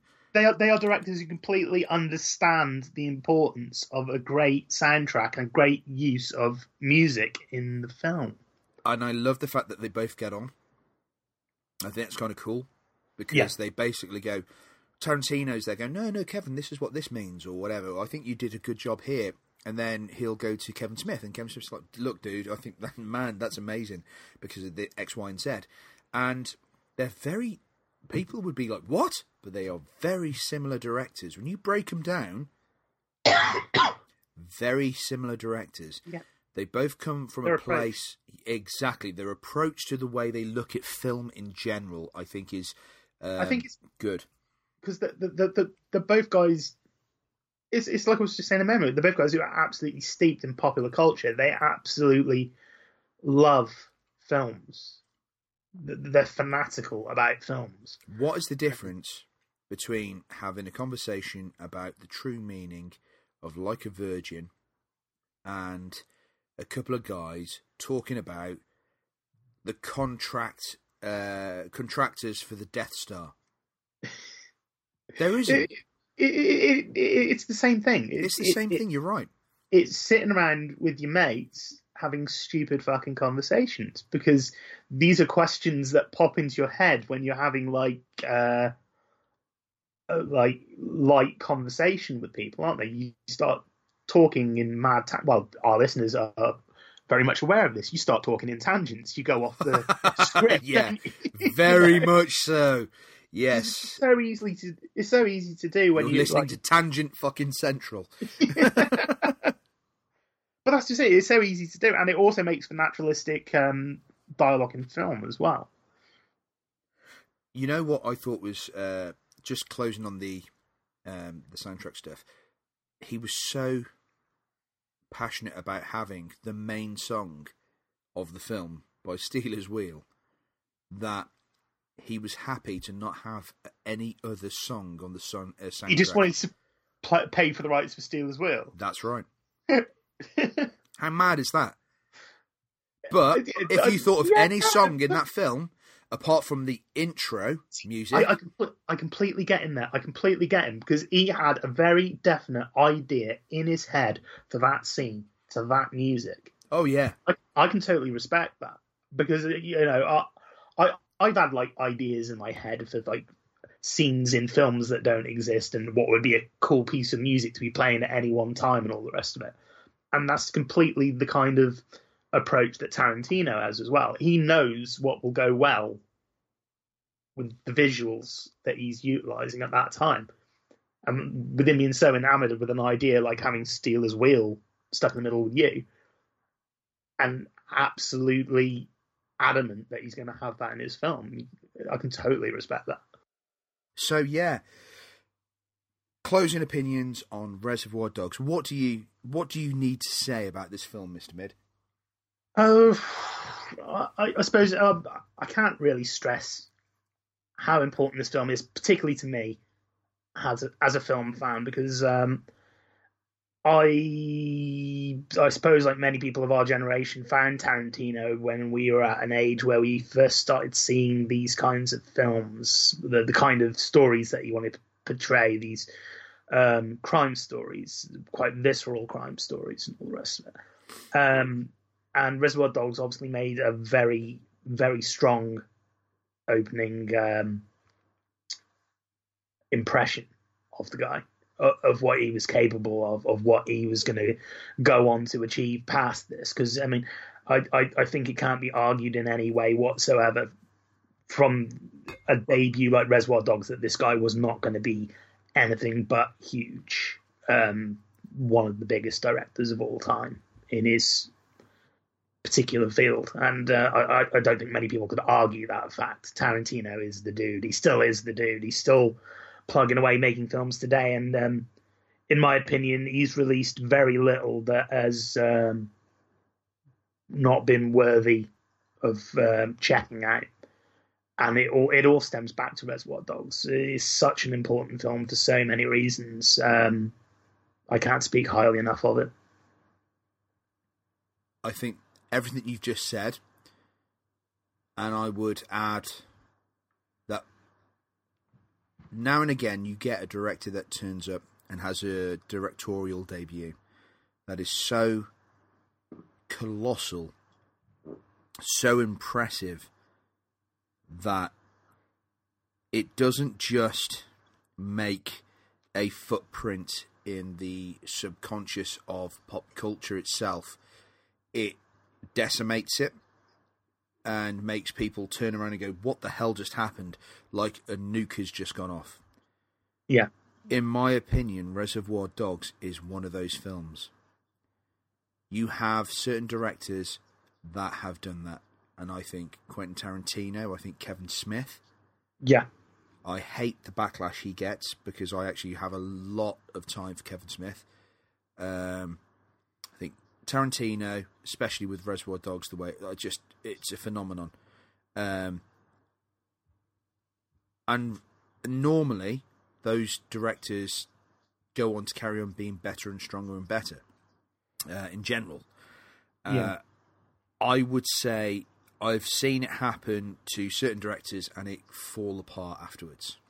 Yeah. regardless of personal opinion of the film, I'm going on public opinion. I would say Zack Snyder is one of those directors. I like Zack Snyder, and I get really pissed off with people going, "Hack Snyder." Yeah. It's like, no, that's not observation. It's a low blow, and you're not looking at things properly. You're just turning around throwing buzzwords. Don't do that. Actually look at what he's trying to say. If you don't like the subject matter and you don't like the way he directs stuff, that's one thing. But to say he's a hack, I think is completely stupid. I think you've got to be lacking intelligence to be doing that. Only because he has a grasp on cinema, like the look of cinema. And I think, unfortunately, for whatever reason, his films have got to a point where people don't like him as a director, even though I think nothing he does in the respects of the physical appearance of a film or the competence of the way it's made makes him a hack in the slightest. I am one of the few people that will defend Batman vs Superman. I think he did an amazing job on Man of Steel. I thought that was a fantastic new version of Superman, and I don't have a problem with it because it's a start-off. I think Batman vs Superman kind of went slightly in the wrong direction, even though I liked the film. And I think Justice League is a fucking hot mess, but that's nothing to do with him. I think it's to do with committees and chucking extra people in to try and rectify stuff because Warner Brothers were forcing things to go quickly for a universe, trying to do a Marvel. When they can't do it, you need to set it up properly like Marvel did. Now, that little tangent aside, there are other M. Night Shyamalan. Yeah. I think his films start strong and turn into dog shit. I haven't seen Split yet. That will change watch Split. That will change your opinion, because I was of a similar opinion of his films up until late. He did a good one just prior to that, The Visit, which was actually quite good as well. I like. But, he had quite a prolonged spate of wilderness years. I'll say that. I loved Devil, but that's not him as a director. He didn't he produce that or something? Yeah, but it's a great film. It's a bloody brilliant film. However, I love Unbreakable. I'm not a big fan of The Sixth Sense because I had the twist ruined for me before I went to see it at the cinema. Oh man! There was a film review program called like The Ozone or whatever on BBC Two years ago. Oh yeah, I remember The Ozone. Yep. Yeah. They had a Geordie lady who walked out after, because they would review films and have the audience talk about what they thought of the film. Yeah. And during that weekend, there was a choice between Guest House Paradiso, End of Days, and Sixth Sense to watch at the cinema. And then The Sixth Sense, they ruined it. The Geordie lass goes, and it's amazing because right at the end, it turns out that blank, blank, blank, blank, blank. And I just went, well done, you stupid cow.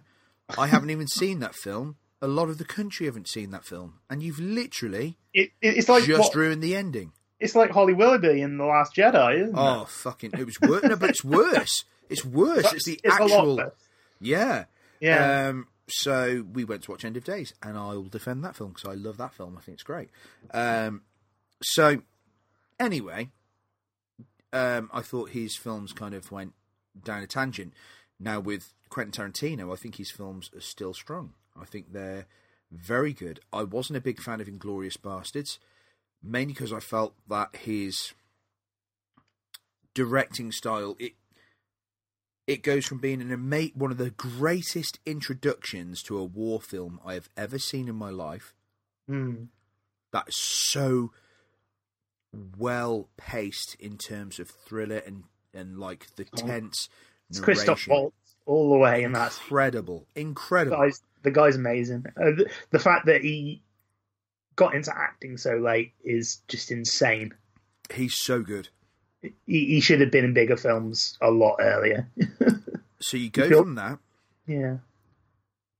and then the film turns into almost a farce. You have Mike Myers turning up, pulling his stupid fucking silly faces and pretend to be English and stuff like that, and that bothers me.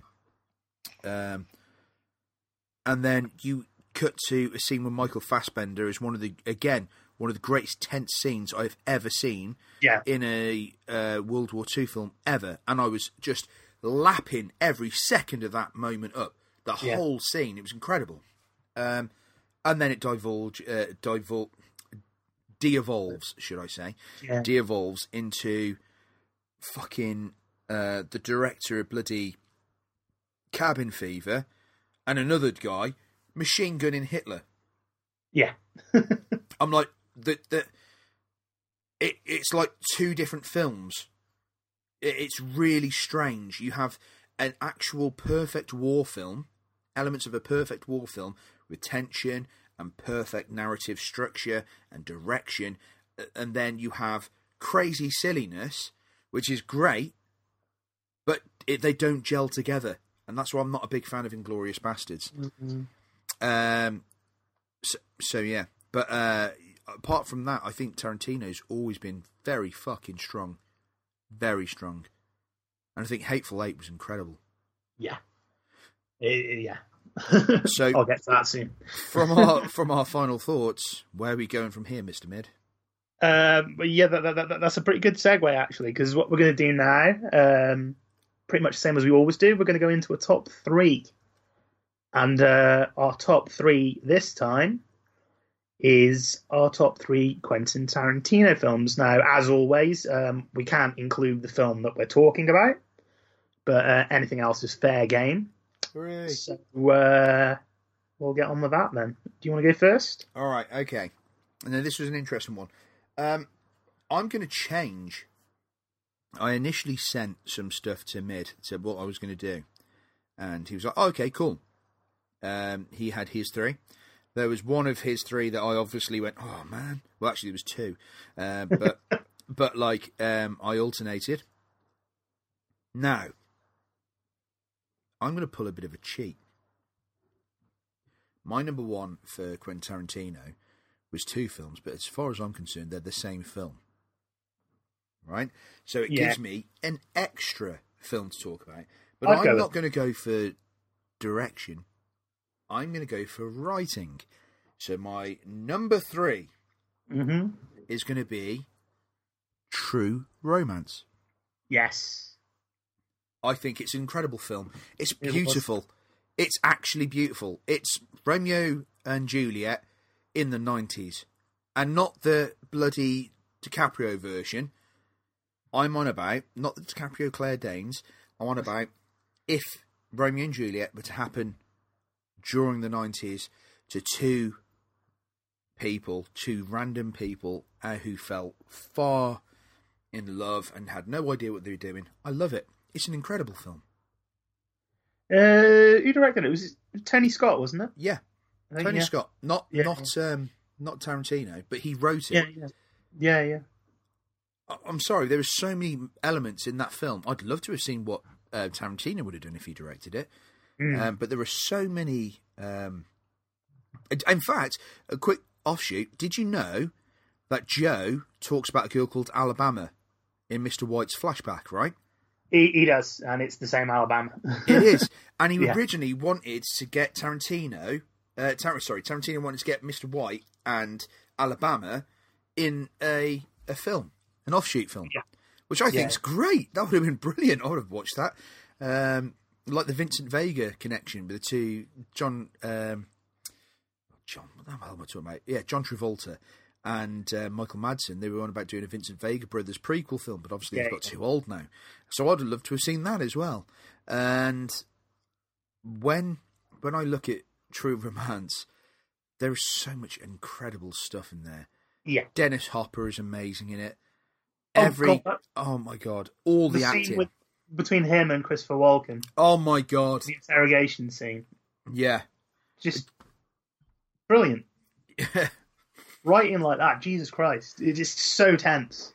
Did you know that the nigger gene is passed down to you? So you turn round from blonde hair, and that's why Sicilians are dark hair and brown eyes.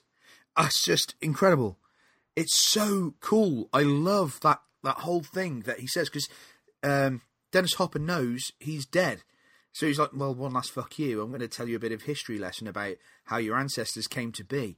You Sicilian fuck. I think it's great. And it's the thing as well. It's Walken's reaction after that scene. It's like, you made me do that. I haven't killed a man in 20 years. Yeah, I love that. When he's smiling, he goes, this guy. Yeah. He's just like...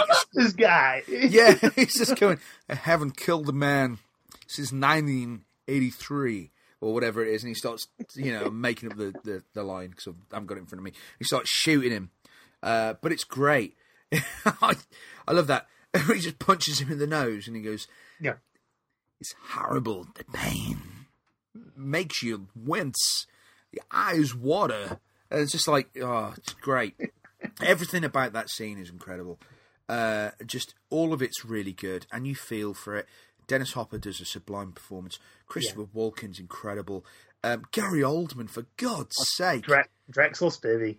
He's such an annoying, horrible character. But it's Gary Oldman. Gary Oldman does it. Gary Oldman's just incredible at doing these character pieces.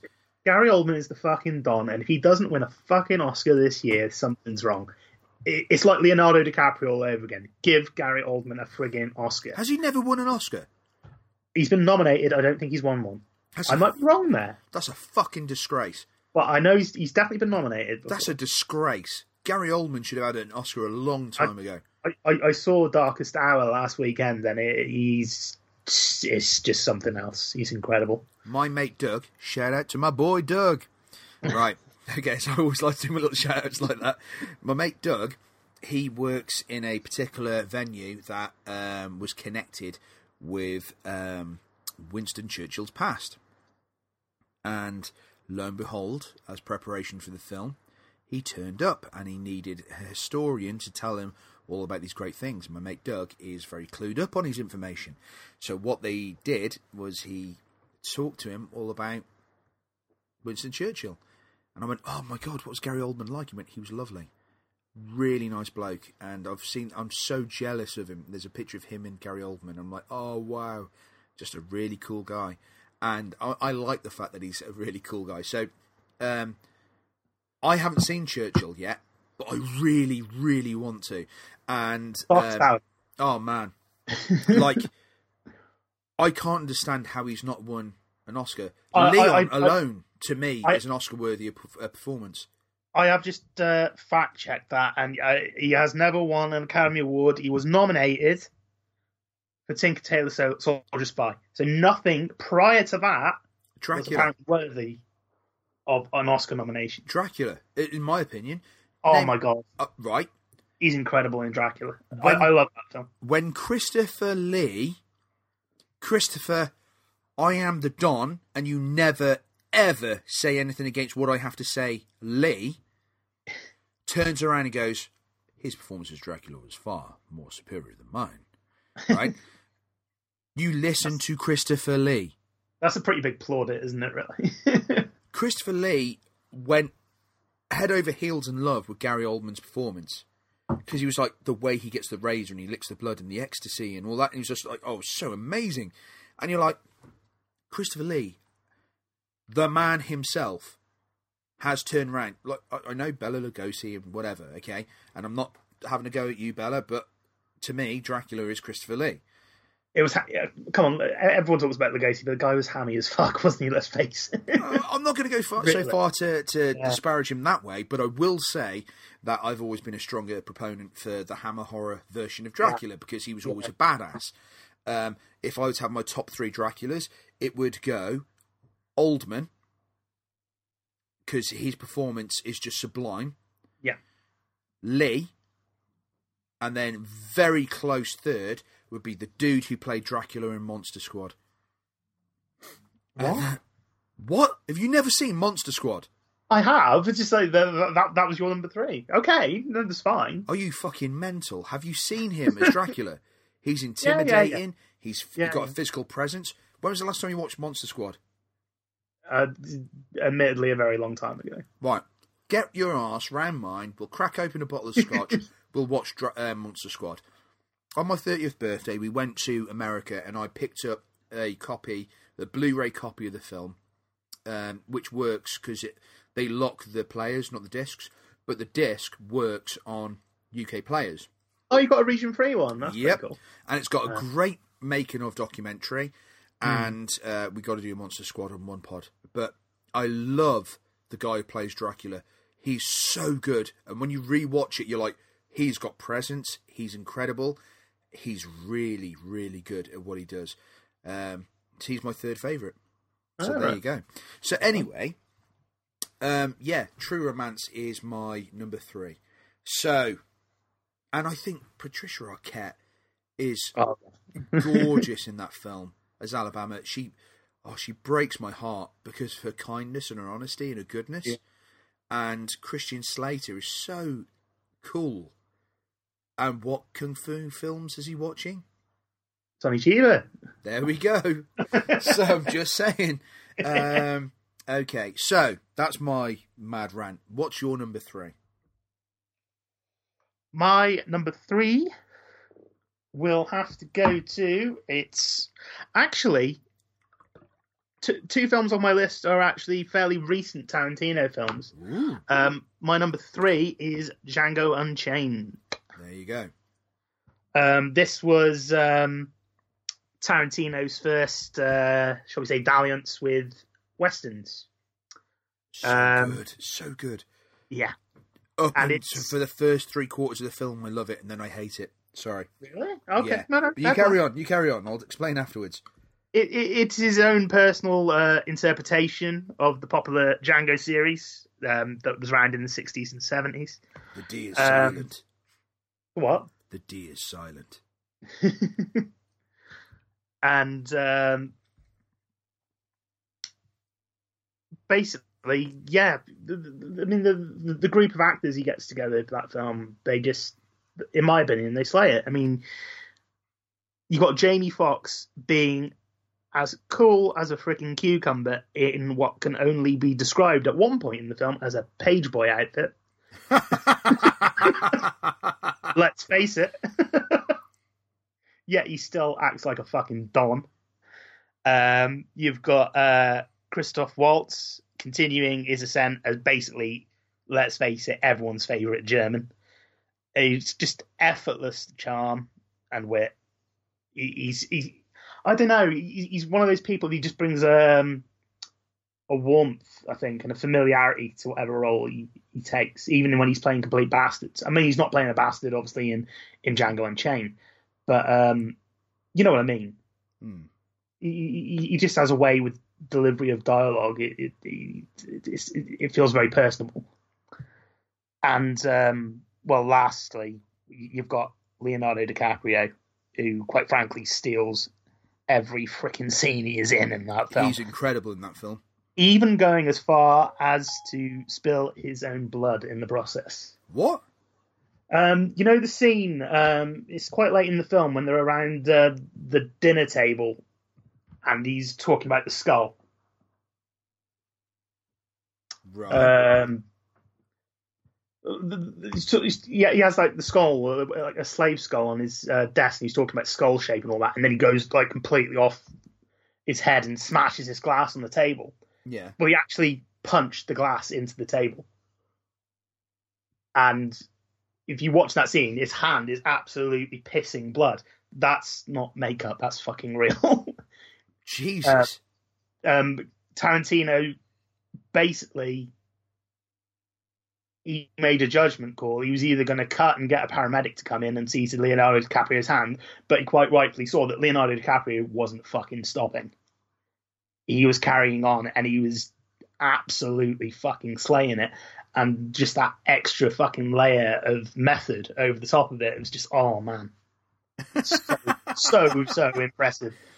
I used to like make fun of Leo DiCaprio years ago, around about the Titanic era, but I couldn't possibly say that today. No, well, the thing is, once he started getting a bit more middle-aged, fat and ugly, he actually started being a better actor. It's weird, that.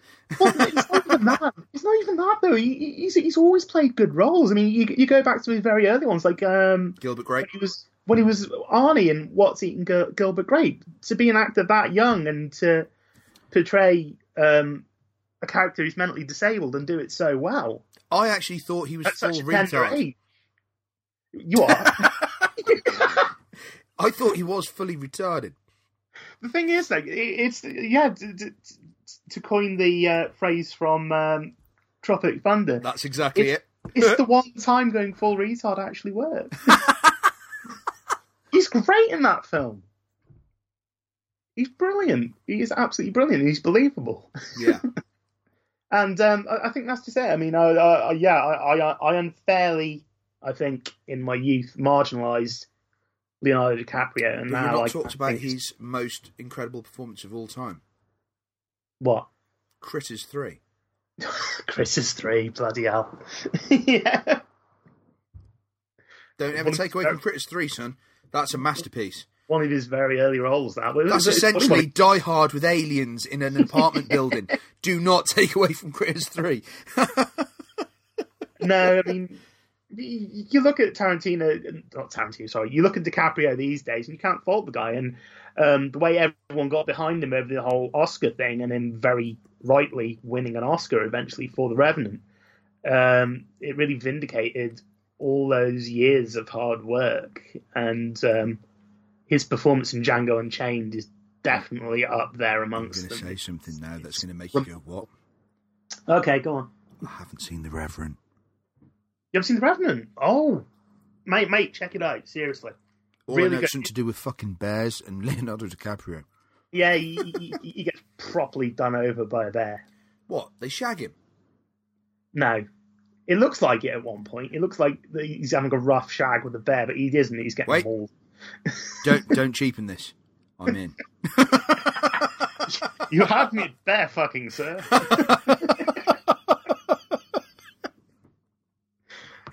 Again, we're tangenting. Yes. So Yeah, let's go to. Well, oh, sorry. Have you finished? Sorry. It's just rounding up what I was saying about just some absolutely outstandingly strong performances in this film, and it's a fun story. It's a fun film. Again, very interesting uses of soundtrack in it. Like it's a western, but he's managed to seamlessly meld hip hop into it. Fucking hell, so cool. What? So, yeah, there's a partial hip hop soundtrack to Django Unchained. Sorry, no, I was thinking about The Reverend for a second. Sorry, No. yeah, Django, yes. I was got back in The Reverend for a second. Jesus.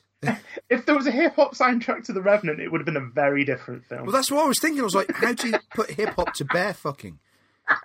Dun dun dun dun dun. Get up now, here.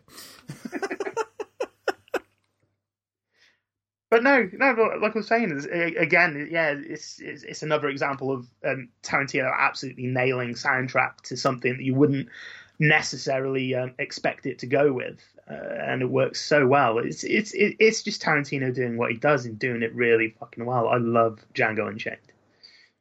Fair point. I'm all about the Django Unchained. I like that. Okay, so my number two. Okay, so my number two is going to be Death Proof. Okay. Now, this will shock some people, but I love Kurt Russell anyway because of my love for John Carpenter Kurt Russell films, and I just think the guy seems like a genuinely nice bloke in real life as well as an incredible actor. Now, when I watch Death Proof, it's not a perfect film, but what I like about it, it has a very distinct story and very distinct characters. And where the narrative falls down, perhaps with it being a bit more simple, which is very strange for a Tarantino film because you're used to more complex narrative stuff. I think what helps it is the complexity of the characters that discuss things with one another. and that's what I like. And I think Death Proof is a really, really good film. I think it's the Grindhouse film was incredible. Yeah, it was part of a great double header. That I mean, because the Grindhouse project was like a really interesting idea, and it was born out of. I love it. It was born Tarantino out and Rodriguez. yeah. It was their love of Grindhouse cinema from the 1970s and early 80s. I could have happily seen another Grindhouse set of films they did. Yeah, if they did another one like that, I mean, just nailing two ideas together and making one massive film out of it. I've got the cut where the two are joined together. Have you? Oh, no, yeah. I haven't got that. At the two, Planet Terror is the better film, in my opinion. It is. Because of my kind of crazy silliness. Because it's like a John Carpenter flick. It is. At the same time, though, I think they're both brilliant films. I love the fact they'd piss take fucking trailers for stuff that doesn't exist. I inspired Nazi Werewolves of the SS with Nicolas Cage as Fu Manchu. Steals it every single time. The Edgar Wright one for Don't. Yeah, don't. They're all perfect films. You could really imagine them existing. I love them. I love that. Eli Roth was Thanksgiving Day or something like that? Yeah, Thanksgiving. White meat, dark meat, they'll all be carved. It's just like, Jesus. And at the end, where he's like cutting into the turkey and he'd be like, oh, and it looks like he's pork in it. I love those. I love those films. I think, and the fact that they got destroyed critically proved. Yeah, I think they're way before their time. I think if they released those films now, I enjoyed Grindhouse as a whole. I thought it was great. I think if you released them now, they would have made more money. I think they were a few years before their time. Yeah. Before people sort of went, oh, I get the joke now, and I get the idea behind the narratives of these films and why they are like they are. Well, there are scenes missing out of it. The Death Proof, it breaks me every single goddamn time. Where it goes, right, we'll just settle down here and everything will be fine. We just got to sit down here and keep our heads down. Nobody start fires or something like that, and then it just goes missing reel, and then it cuts to later on in the film because they're missing the reel, and the whole building's aflame, and Michael Biehn's like injured, and the guy's like, "I'm sorry, Sheriff. Oh my God!" and it's like bleeding everywhere, and I'm just like, no explanation. No explanation what happened. Genius. I love it. Every time I see that, it breaks me. I absolutely love it, and I'm not being funny. You know what came from those films, which I thought was amazing? They did a competition for a Grindhouse film trailers, and there's loads of really cool stuff. But one of my favourite messed up films, Machete was there. That was great. But my number one out of all of those Grindhouse trailers made by fans, Hobo with a Shotgun, with my boy Rutger Hauer. I picked a copy of that up on Blu-ray the other day for £2. God damn, I've got that. I love that film. Absolute bargain. Violent as fuck, and at the end, you've got the fucking song Run With Us that was popular in the Raccoons bloody cartoon. What? I love that film. I love Hobo with a Shotgun. I think we might actually have to cover Hobo with a Shotgun at some point. What do you mean we might have to? We fucking are covering Hobo with a Shotgun. There's not a might about it. The other day as well. Of a film of a similar vein, I really want to cover Turbo Kid as well. Yes! Oh, right. The girl in that, she's so sweet. The girl in that, shout out to our friend Joe, reminds me so much of our friend Joe. The girl in that. She's, when you watch it, you're like, oh yeah. And when I said it to you, you're like, oh yeah. And it's not in an insulting way, in the slightest. You're like, I get it. Nice person, very much in their own space, but very kind and cool and nice. But there's something about her that just, it pings Joe to me. And it's nice. And in a good way, not in an insulting way, in a really nice way. And because she's an amazing character and she's really sweet, and you end up liking that character a lot. And she reminds me of Joe, our friend. Turbo Kid's great. And it's got Michael Ironside in. Yeah. Can't go wrong with an Ironside. I was very late to the party with Turbo Kid, but I'm glad I saw it. And I've watched it a few times now. When you text me, it was great. You went, "Have you seen Turbo Kid?" I was like, I've got it." And you're like, "Oh right." It's like, "Yup, I've got it." Love that film. It's fucking ace. My wife bought it me. It's great. Really enjoyed it, and it broke my heart at the end. But we'll talk about that in another pod. Yeah. So yes, Death Proof. On to your number 2, please, sir. My number 2 will be Tarantino's second Western. One of his strongest films, I think, from his late career, Hateful Eight. Yes! This is one I was really cheesed off that you picked. I was like, damn, it's such a good film as well. It's fucking long. Doesn't feel it. Does not feel it. It's a long film. I think it's one of his longest films. But, like you were saying, you literally have no concept of time watching that film because it just flies past. I absolutely loved everything about Hateful Eight when it came out. I was just absolutely enamored with that film. The cast he assembled, the performances he got out of them.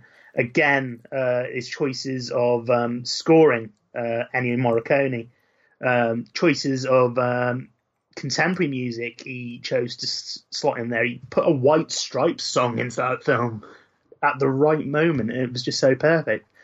Yeah, I mean, it's indicative of a director late into his career and still hitting it out the park. I think that's the best way to describe Hateful Eight. And it's so good. It really is. It is a really good film. It's number 2 for a reason. It's one of his strongest films, without a doubt. I absolutely adore it. Favourite character in that? Walter Goggins. Yeah. He's another asshole who at times does actually make sense. Yeah. And he's a character, like, as an actor. Have you seen Vice Principals? No. Oh, fuck. Right, I'm changing one of my recommendations later. Okay. So yes. So, yeah, I totally agree with you. Am I on to my next one? Yeah, I'm keeping it short and sweet on that. Okay. Right, so my next one is where I merge 2 films into one, because as far as I'm concerned, they are the same film. They only got released in 2 parts because Miramax wanted to make more money. That's the reality of it all, because the length of the films. Because otherwise it'd be like 4 and a bit hours long.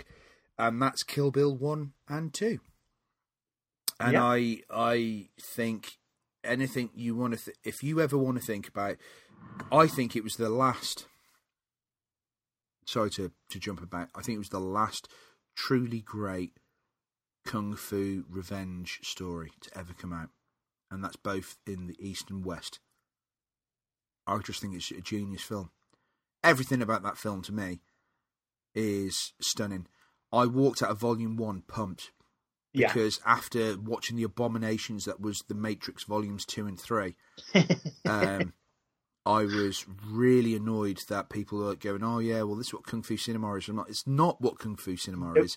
And then Tarantino comes along and goes, no, fuck no, this is Kung Fu cinema, and goes back to, again, Sonny Chiba. That kind of era of Kung Fu. Well, Chiba was actually in the film, wasn't he? Exactly. Yeah. Master Hanzo. Yeah. Brilliant.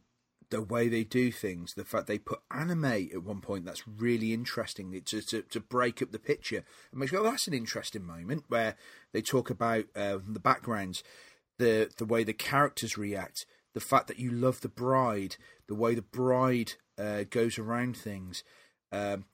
Every single character, whether they're bad or good, is interesting. Bill, who's the evil fucker that did everything, you end up liking him. David Carradine, as far as I'm concerned, before he was found dead trying to wank himself to death in a fucking closet, he was, this was the best performance he ever did in his life, was in Kill Bill. There's a suiting epitaph for a man, isn't it? Wanked himself to death. Wanked himself to death in a closet.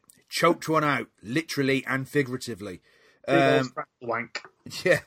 So before he was found hanging, having a dirty asphyxie wank, having a moment in excess. So, like, before he did that, what? No. I took a pot shot at 2 people who've died that way. Then, God. So before that, you had the best performance he ever did in his career, in my opinion. Easily the best performance in his career. Yeah. I think that's a very fair thing to say. Kill Bill Volume 1 and 2. I love them. I think they're actually perfect kung fu films. Yeah. No, I wouldn't argue with that at all. Brilliant. Uma Thurman brings it. Love it. So, on to you. My top spot, for me, it couldn't be any other Quentin Tarantino film. I'm sure many people will probably say the same thing. It's Pulp Fiction. Fuck it. You took 2 ones that I would have picked in my list, but I thought, you know what? You gave me Big Trouble in Little China. I'm letting you have these 2. Pulp Fiction. What can you say? What? That's how you do a sophomore effort. That's how you beat people saying that you're going to suffer from second album syndrome and crash and burn and all the rest of it. No, what you do is you take the bat and you hit it out the fucking park a second time. Yeah. My God. I actually can't criticise Pulp Fiction at all. It's a perfect film. It really is. I would challenge anyone to say something bad about Pulp Fiction. And he will fight you to the death. No, really, because I don't think there's many bad things anyone could ever actually say about Pulp Fiction. It's just so well crafted. The way the stories interweave, the stories that they're telling in the first place, the performances he gets from the actors, again, the use of soundtrack. I think it pretty much challenges Reservoir Dogs soundtrack as one of its strongest. The collection of songs he got together for Pulp Fiction was just spot on. And the main theme he chose to use as well, Mizzaloo, it's just so iconic now. You hear Mizzaloo and now you don't think of like a surf pop hit from the 1960s. You now think of Pulp Fiction. Straight away. Yeah. Any of you motherfuckers move, and I'm going to execute every last motherfucking one of you. Boom. It's just that second freeze, and that guitar comes in. It's just, oh my God, it just like hairs on your arms stand up. It's just perfect. All I always think about, in fairness, I think I agree with the soundtrack. It is actually better than Dogs. And I always think of Girl, Dum Dum Dum Dum. I love that. They're both great soundtracks, but out of the 2, it's Fiction. Pulp Fiction's always it's got it. It's a better collection of songs. I think that's in no small part to the fact that he had more oomph now to get the songs that he wanted for his soundtrack. I totally agree with you, because with Dogs you have a couple of songs that are great, but ultimately there's one standout one, maybe 2. But if you look at Pulp Fiction, oh my God, it's surrounded with great songs. The entire soundtrack album, it's one of the great soundtracks. You know, you have just like song after song that hits it out of the park, and they were just beautifully chosen for that film and inserted at the exact right moments. And that can be said of a lot of things in that film. It was just so many right choices. He had all the pressure in the world on his shoulders in making that film, and proving to naysayers who rubbished him for Reservoir Dogs, calling him a hack who's stealing ideas and plagiarizing people and all the rest of it, and he didn't have anything original to say. And then he goes, okay then, here's Pulp Fiction. And he silenced everyone, rightly so. He ended up with a Palme d'Or. What more can you say? It's perfect. It's the best film that he's made, without doubt. And that really is saying something, because there's some other films that are very, very close to being as good. Hateful Eight, I'd say, is one of them. But yeah, as far as I'm concerned, I don't think anything really trumps Pulp Fiction. Right. So, with that, let's go to our top 3 recommendations. So, right. What's your first one then? With that monumental introduction, I'm keeping that in the edit, by the way. So, oh yeah, yeah, I think it was beautiful. So, what's your first introduction? Yeah, my first recommendation would be actually something that's been around for quite a long time, probably about a good 3 years ago. It probably came out, and that was the Mad Max video game that was released. Oh, that was good. I enjoyed that. I just started replaying it again recently and was reminded just how well it was done. It's got a great intro song, Son of Man. Yeah. I love that song. It's great because it makes it feel almost like it is another Mad Max film. Yeah, definitely. The way the whole game is structured is very filmic. It feels like it's in the Mad Max universe. And it's just a very well structured game. It's got a good, strong engine behind it. It looks absolutely beautiful. It still does 3 years on. It's still really impressive to look at. The mechanics they use for combat and driving are spot on. Kind of steals the fighting mechanic from the Batman Arkham games with the combo heavy combat, but also making it very easy to combat to counter and all the rest of it, keeping it very grounded, very much like something anyone could pick up and master with enough time. It's just a really enjoyable game. I know it's an old game, strictly speaking, because it did come out a number of years ago, but I played it again recently and it just reminded me of how good it was. And I don't think an awful lot of people played that game when it came out, and I think you should. You could probably pick up a copy of that now quite cheaply, pre-owned. Yeah. So if you didn't play it and you have a PS4 or an Xbox One, I'd advise you to go out to CEX or Game or something like that, find a pre-owned copy and give it a blast, because particularly if you're a film fan as well. If you're a fan of the Mad Max films, obviously. I loved every second of it. You'll get a lot of enjoyment out of it. Do you know what I liked doing? Was doing the you could do chases as like side missions. One of the things is to stop convoys, and so it becomes essentially the end of Mad Max 2. It's Mad Max 2 and you're just playing it. Yeah. It's so cool. Well, what I liked doing was getting the soundtrack for Mad Max Fury Road. Yeah. And playing that with a so while you're playing, I was just like, this is incredible, and I'd turn up really loud, and I would like be ramming people off the road, and I just like, this is, it was a thrill. It was a genuine thrill. I loved playing that game. The thing is, I played it ages ago, and I just forgot about it because it just gets swamped under everything else that comes out. And I went back and found it again and started playing it again and realised this is just fucking incredible. It's great. It's a really good game, and I think everyone else should play it too. I think you're right. I agree with you. My pick is going to be slightly out of there.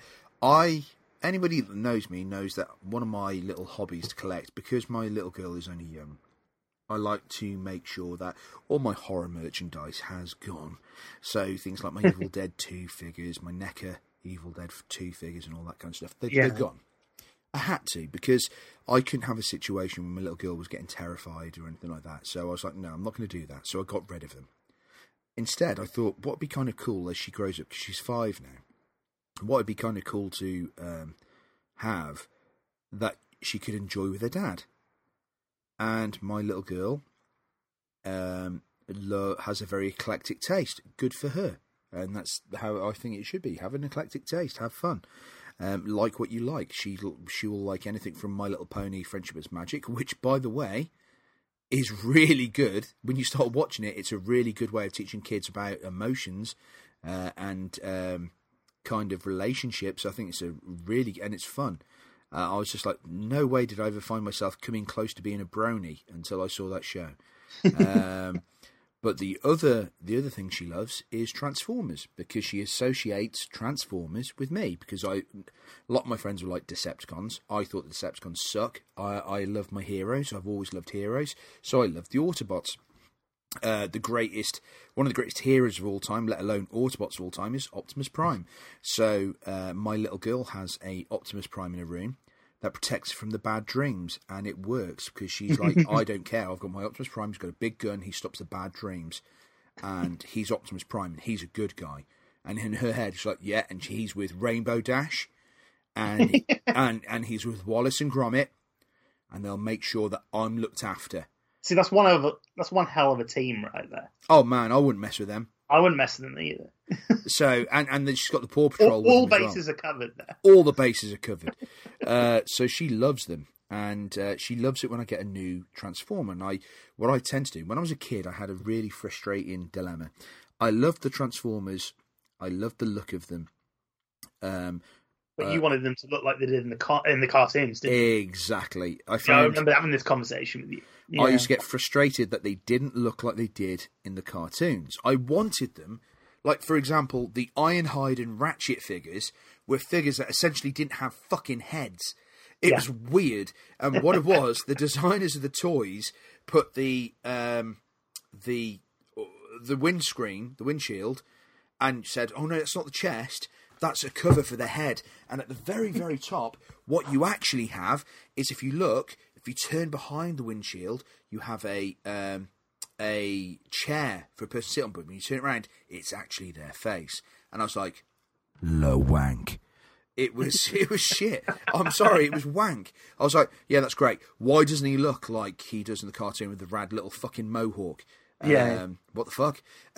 So I love the fact that now we live in an age where they can engineer toys and have these kind of things. So I love collecting my third party and my Takara Masterpiece Transformers. And these are Transformers, if nobody's ever heard of them before, that look exactly like they did in the fucking cartoon. Yeah. Like, Middy has seen them firsthand. I've got a whole bunch because I've been collecting for a number of years now. Skylar loves them. She loves them. She's like, yeah, look at that. That's cool. And she knows the names of the characters and she loves them. And there's something from my childhood which is kind of cool, which I love. And I've got Hot Rod. I mean, I'm just doing a quick tally around. I've probably got, 2, 4, 6, 8, 10, 12, 14, 16, 18... about 20, 21 of them. Which sounds like a lot. And when you put it into monetary value, it is, because they're quite expensive. But it's been over a number of years. I've got all the Dinobots now, and I got a Hot Rod and whatnot. But recently, I purchased the latest Takara Masterpiece Transformer, which is the MP39, and it's called Sunstreaker. I love this figure. If anybody remembers who Sunstreaker was in the cartoon, he was the yellow Lamborghini. Lamborghini? Is he a Lamborghini? Let me just double check. Let me have a look, because I'm saying Lamborghini, but I could be completely wrong. Yes, he is. Is he a Lamborghini Countach or whatever?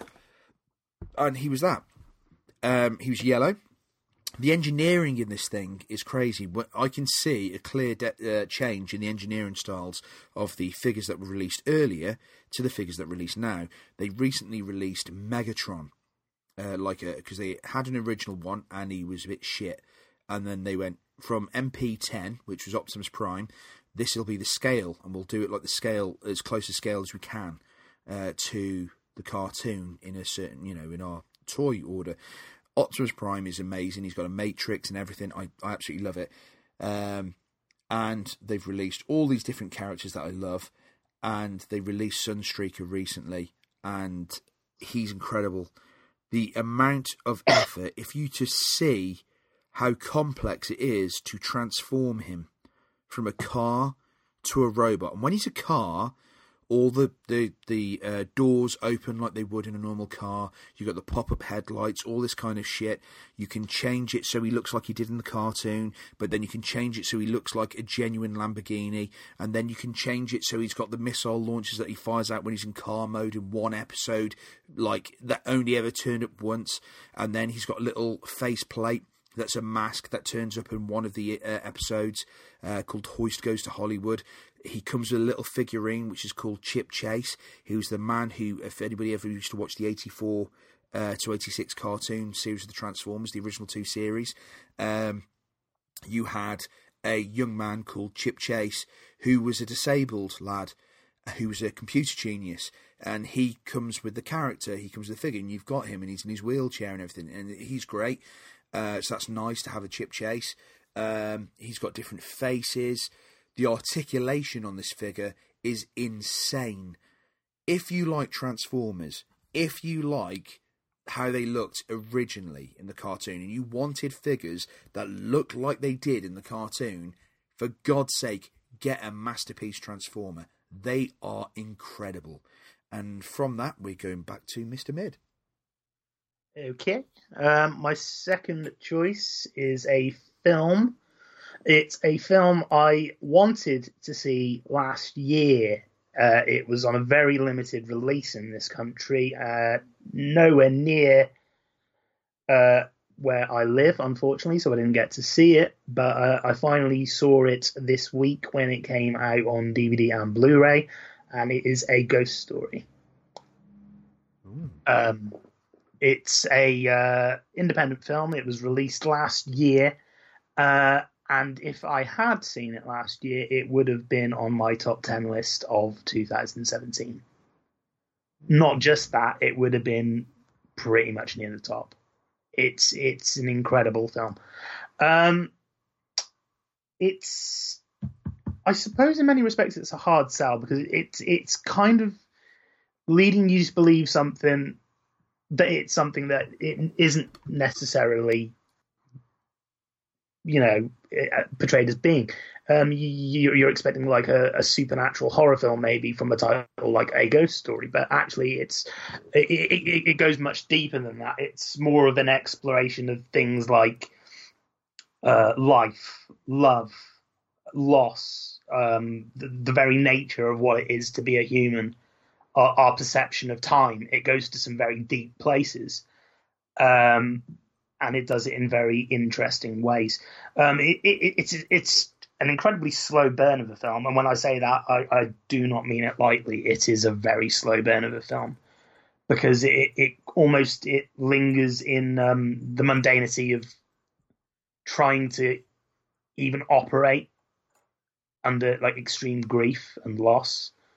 And you see that from two perspectives of the person who died and the people that he left behind, and it's remarkable. It's got a very small cast to it. I mean, it's the two leads are Rooney Mara and Casey Affleck. They're both incredible.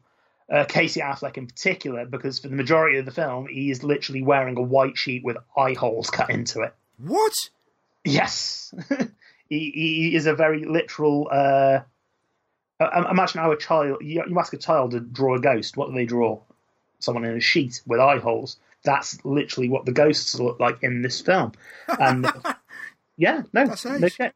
But for the majority of the film, Casey Affleck has to act wordlessly, wearing a sheet, and still convey these complex ideas and emotions. And he actually fucking does it, and it's very hard to describe unless you actually watch it yourself.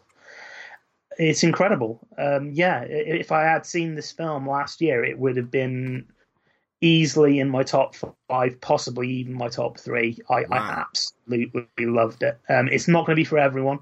It is a straight down the middle film. You're either going to fucking detest it, you'll think it's a pile of garbage, or you'll fucking love it. And I'd like you all to make your own decision on that. Go out there and check out A Ghost Story. Great film. Right, and with that, it brings it to me. This came out this week on Netflix, and it's Anybody, anybody that knows me knows that I love Godzilla.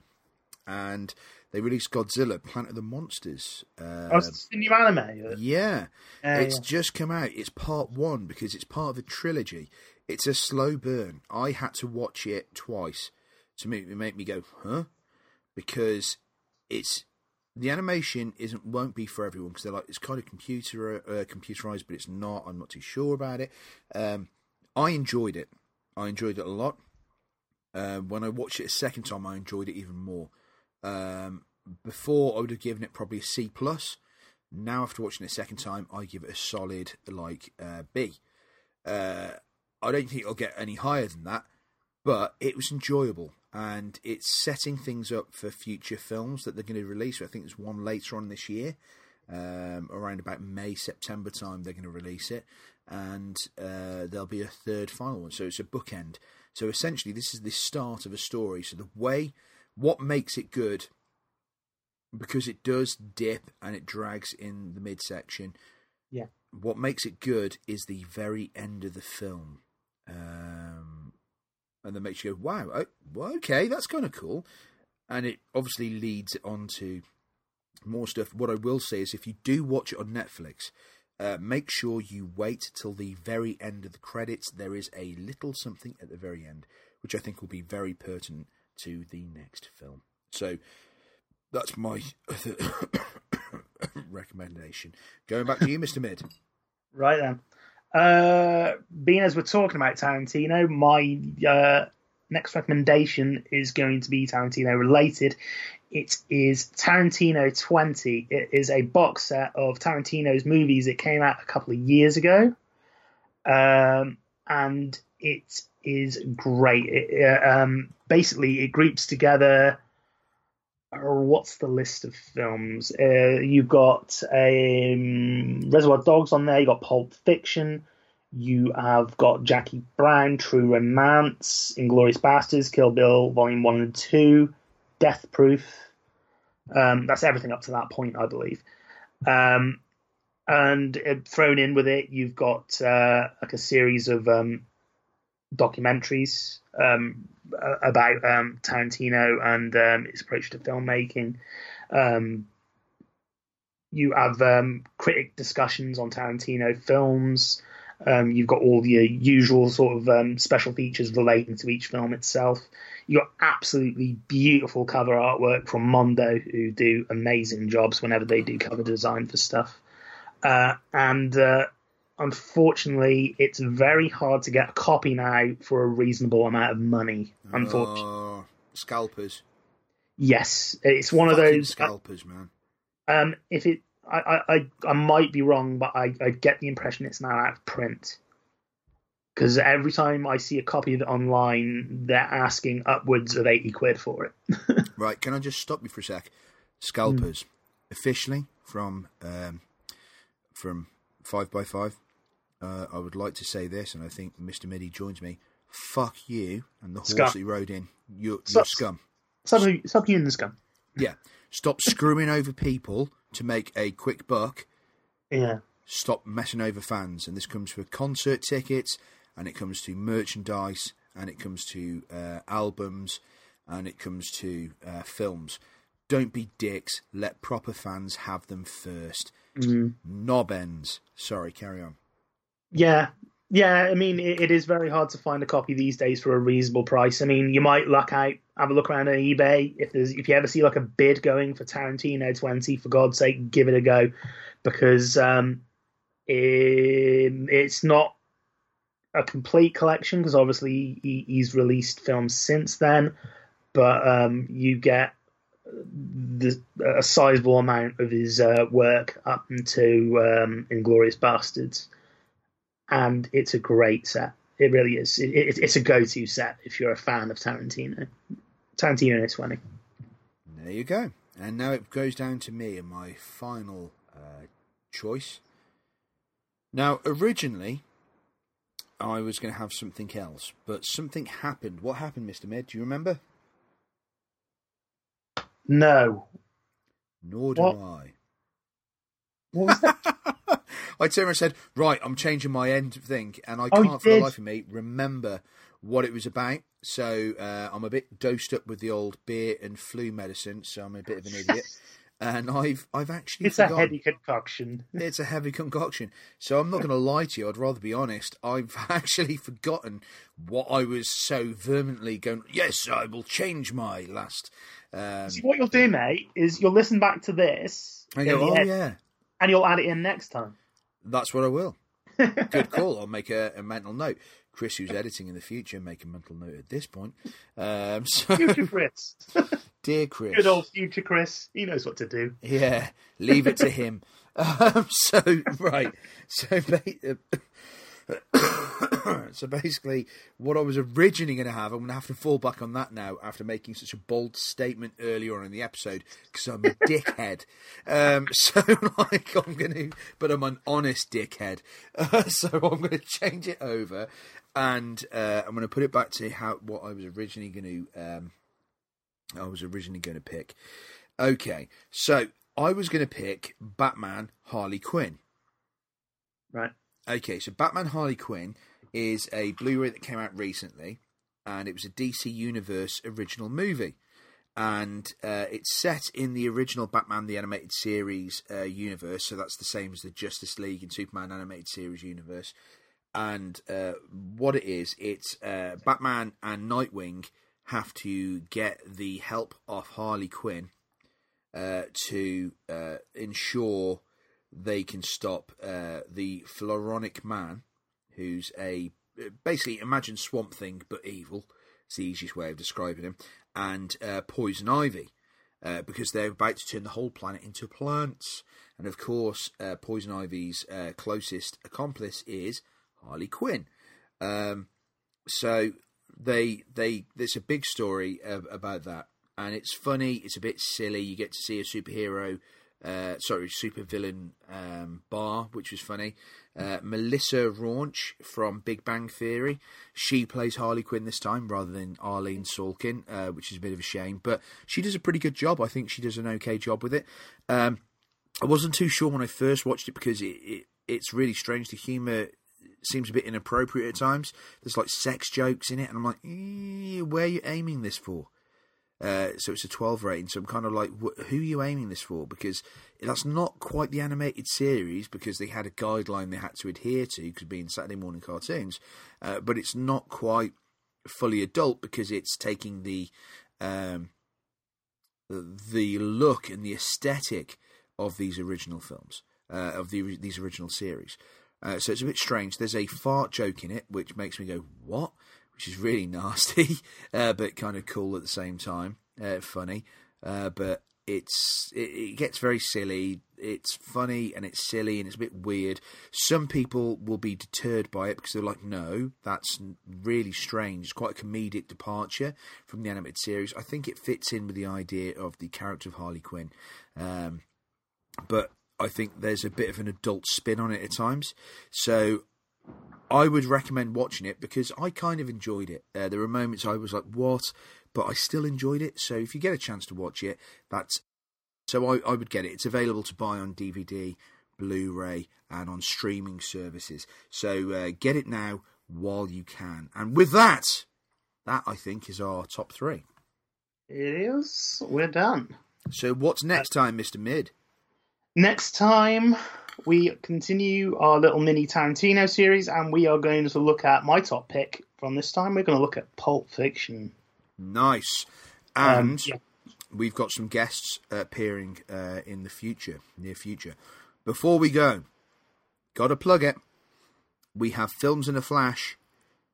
So they are going to be putting on a showing of Reservoir Dogs. So the time of this podcast, when it comes out on the 24th of January, on the 26th of January, which is the Friday, we have Films in a Flash. And what they're going to be doing, they're going to be showing Reservoir Dogs, and it's going to be in Shrewsbury. But if you want to make the trek, it's worth it. Our good friend Declan is doing the show as normal. It's really going to be good. It starts at 7 o'clock at the Ditherington Flax Mill. The tickets are available at skiddle.com, and that's going to be on the, it says the 27th. No, sorry. It's ahead. It's the 27th. It's at the 27th. It's Friday the 27th. Friday the 27th? Yeah. Try it again. Of January. Yeah. Okay, look. No, it's Friday the 26th. It must be 26th. Unless it's on Saturday.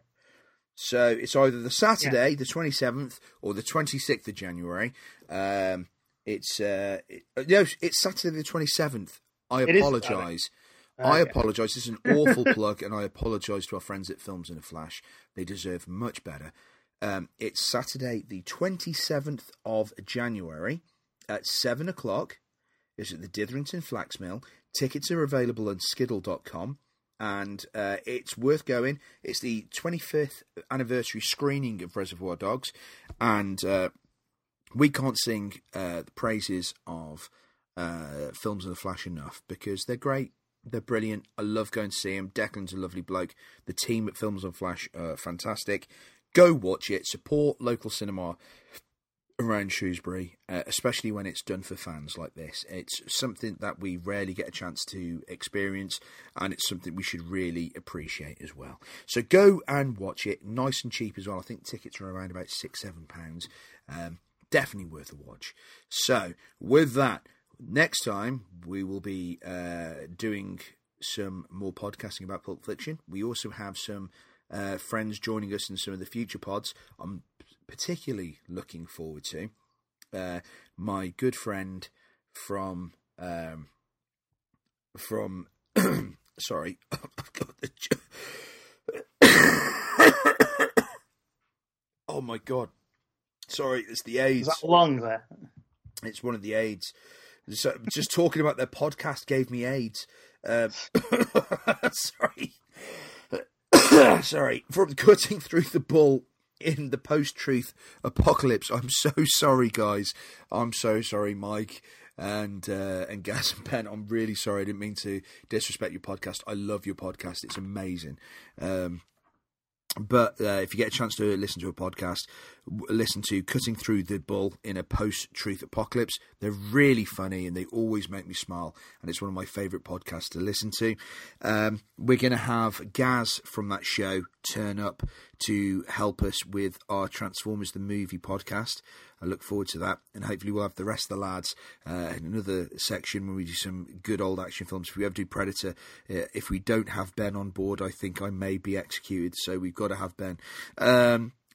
That said, we also have our good friend Sam Dolan joining us for our Karate Kid pod a little bit later. So until then, this is Mr. Mid saying goodbye. And Mr. Chris saying, I've got the AIDS. Help me.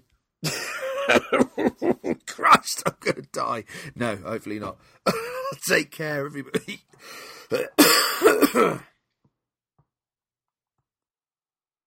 With the Lucky Land Slots, you can get lucky just about anywhere. This is your captain speaking. We've got clear runway and the weather's fine, but we're just going to circle up here a while and get lucky. No, nothing like that. It's just these cash prizes add up quick. So I suggest you sit back, keep your tray table upright, and start getting lucky. Play for free at LuckyLandSlots.com. Are you feeling lucky? No purchase necessary. Void where prohibited by law. 18+ terms and conditions apply. See website for details.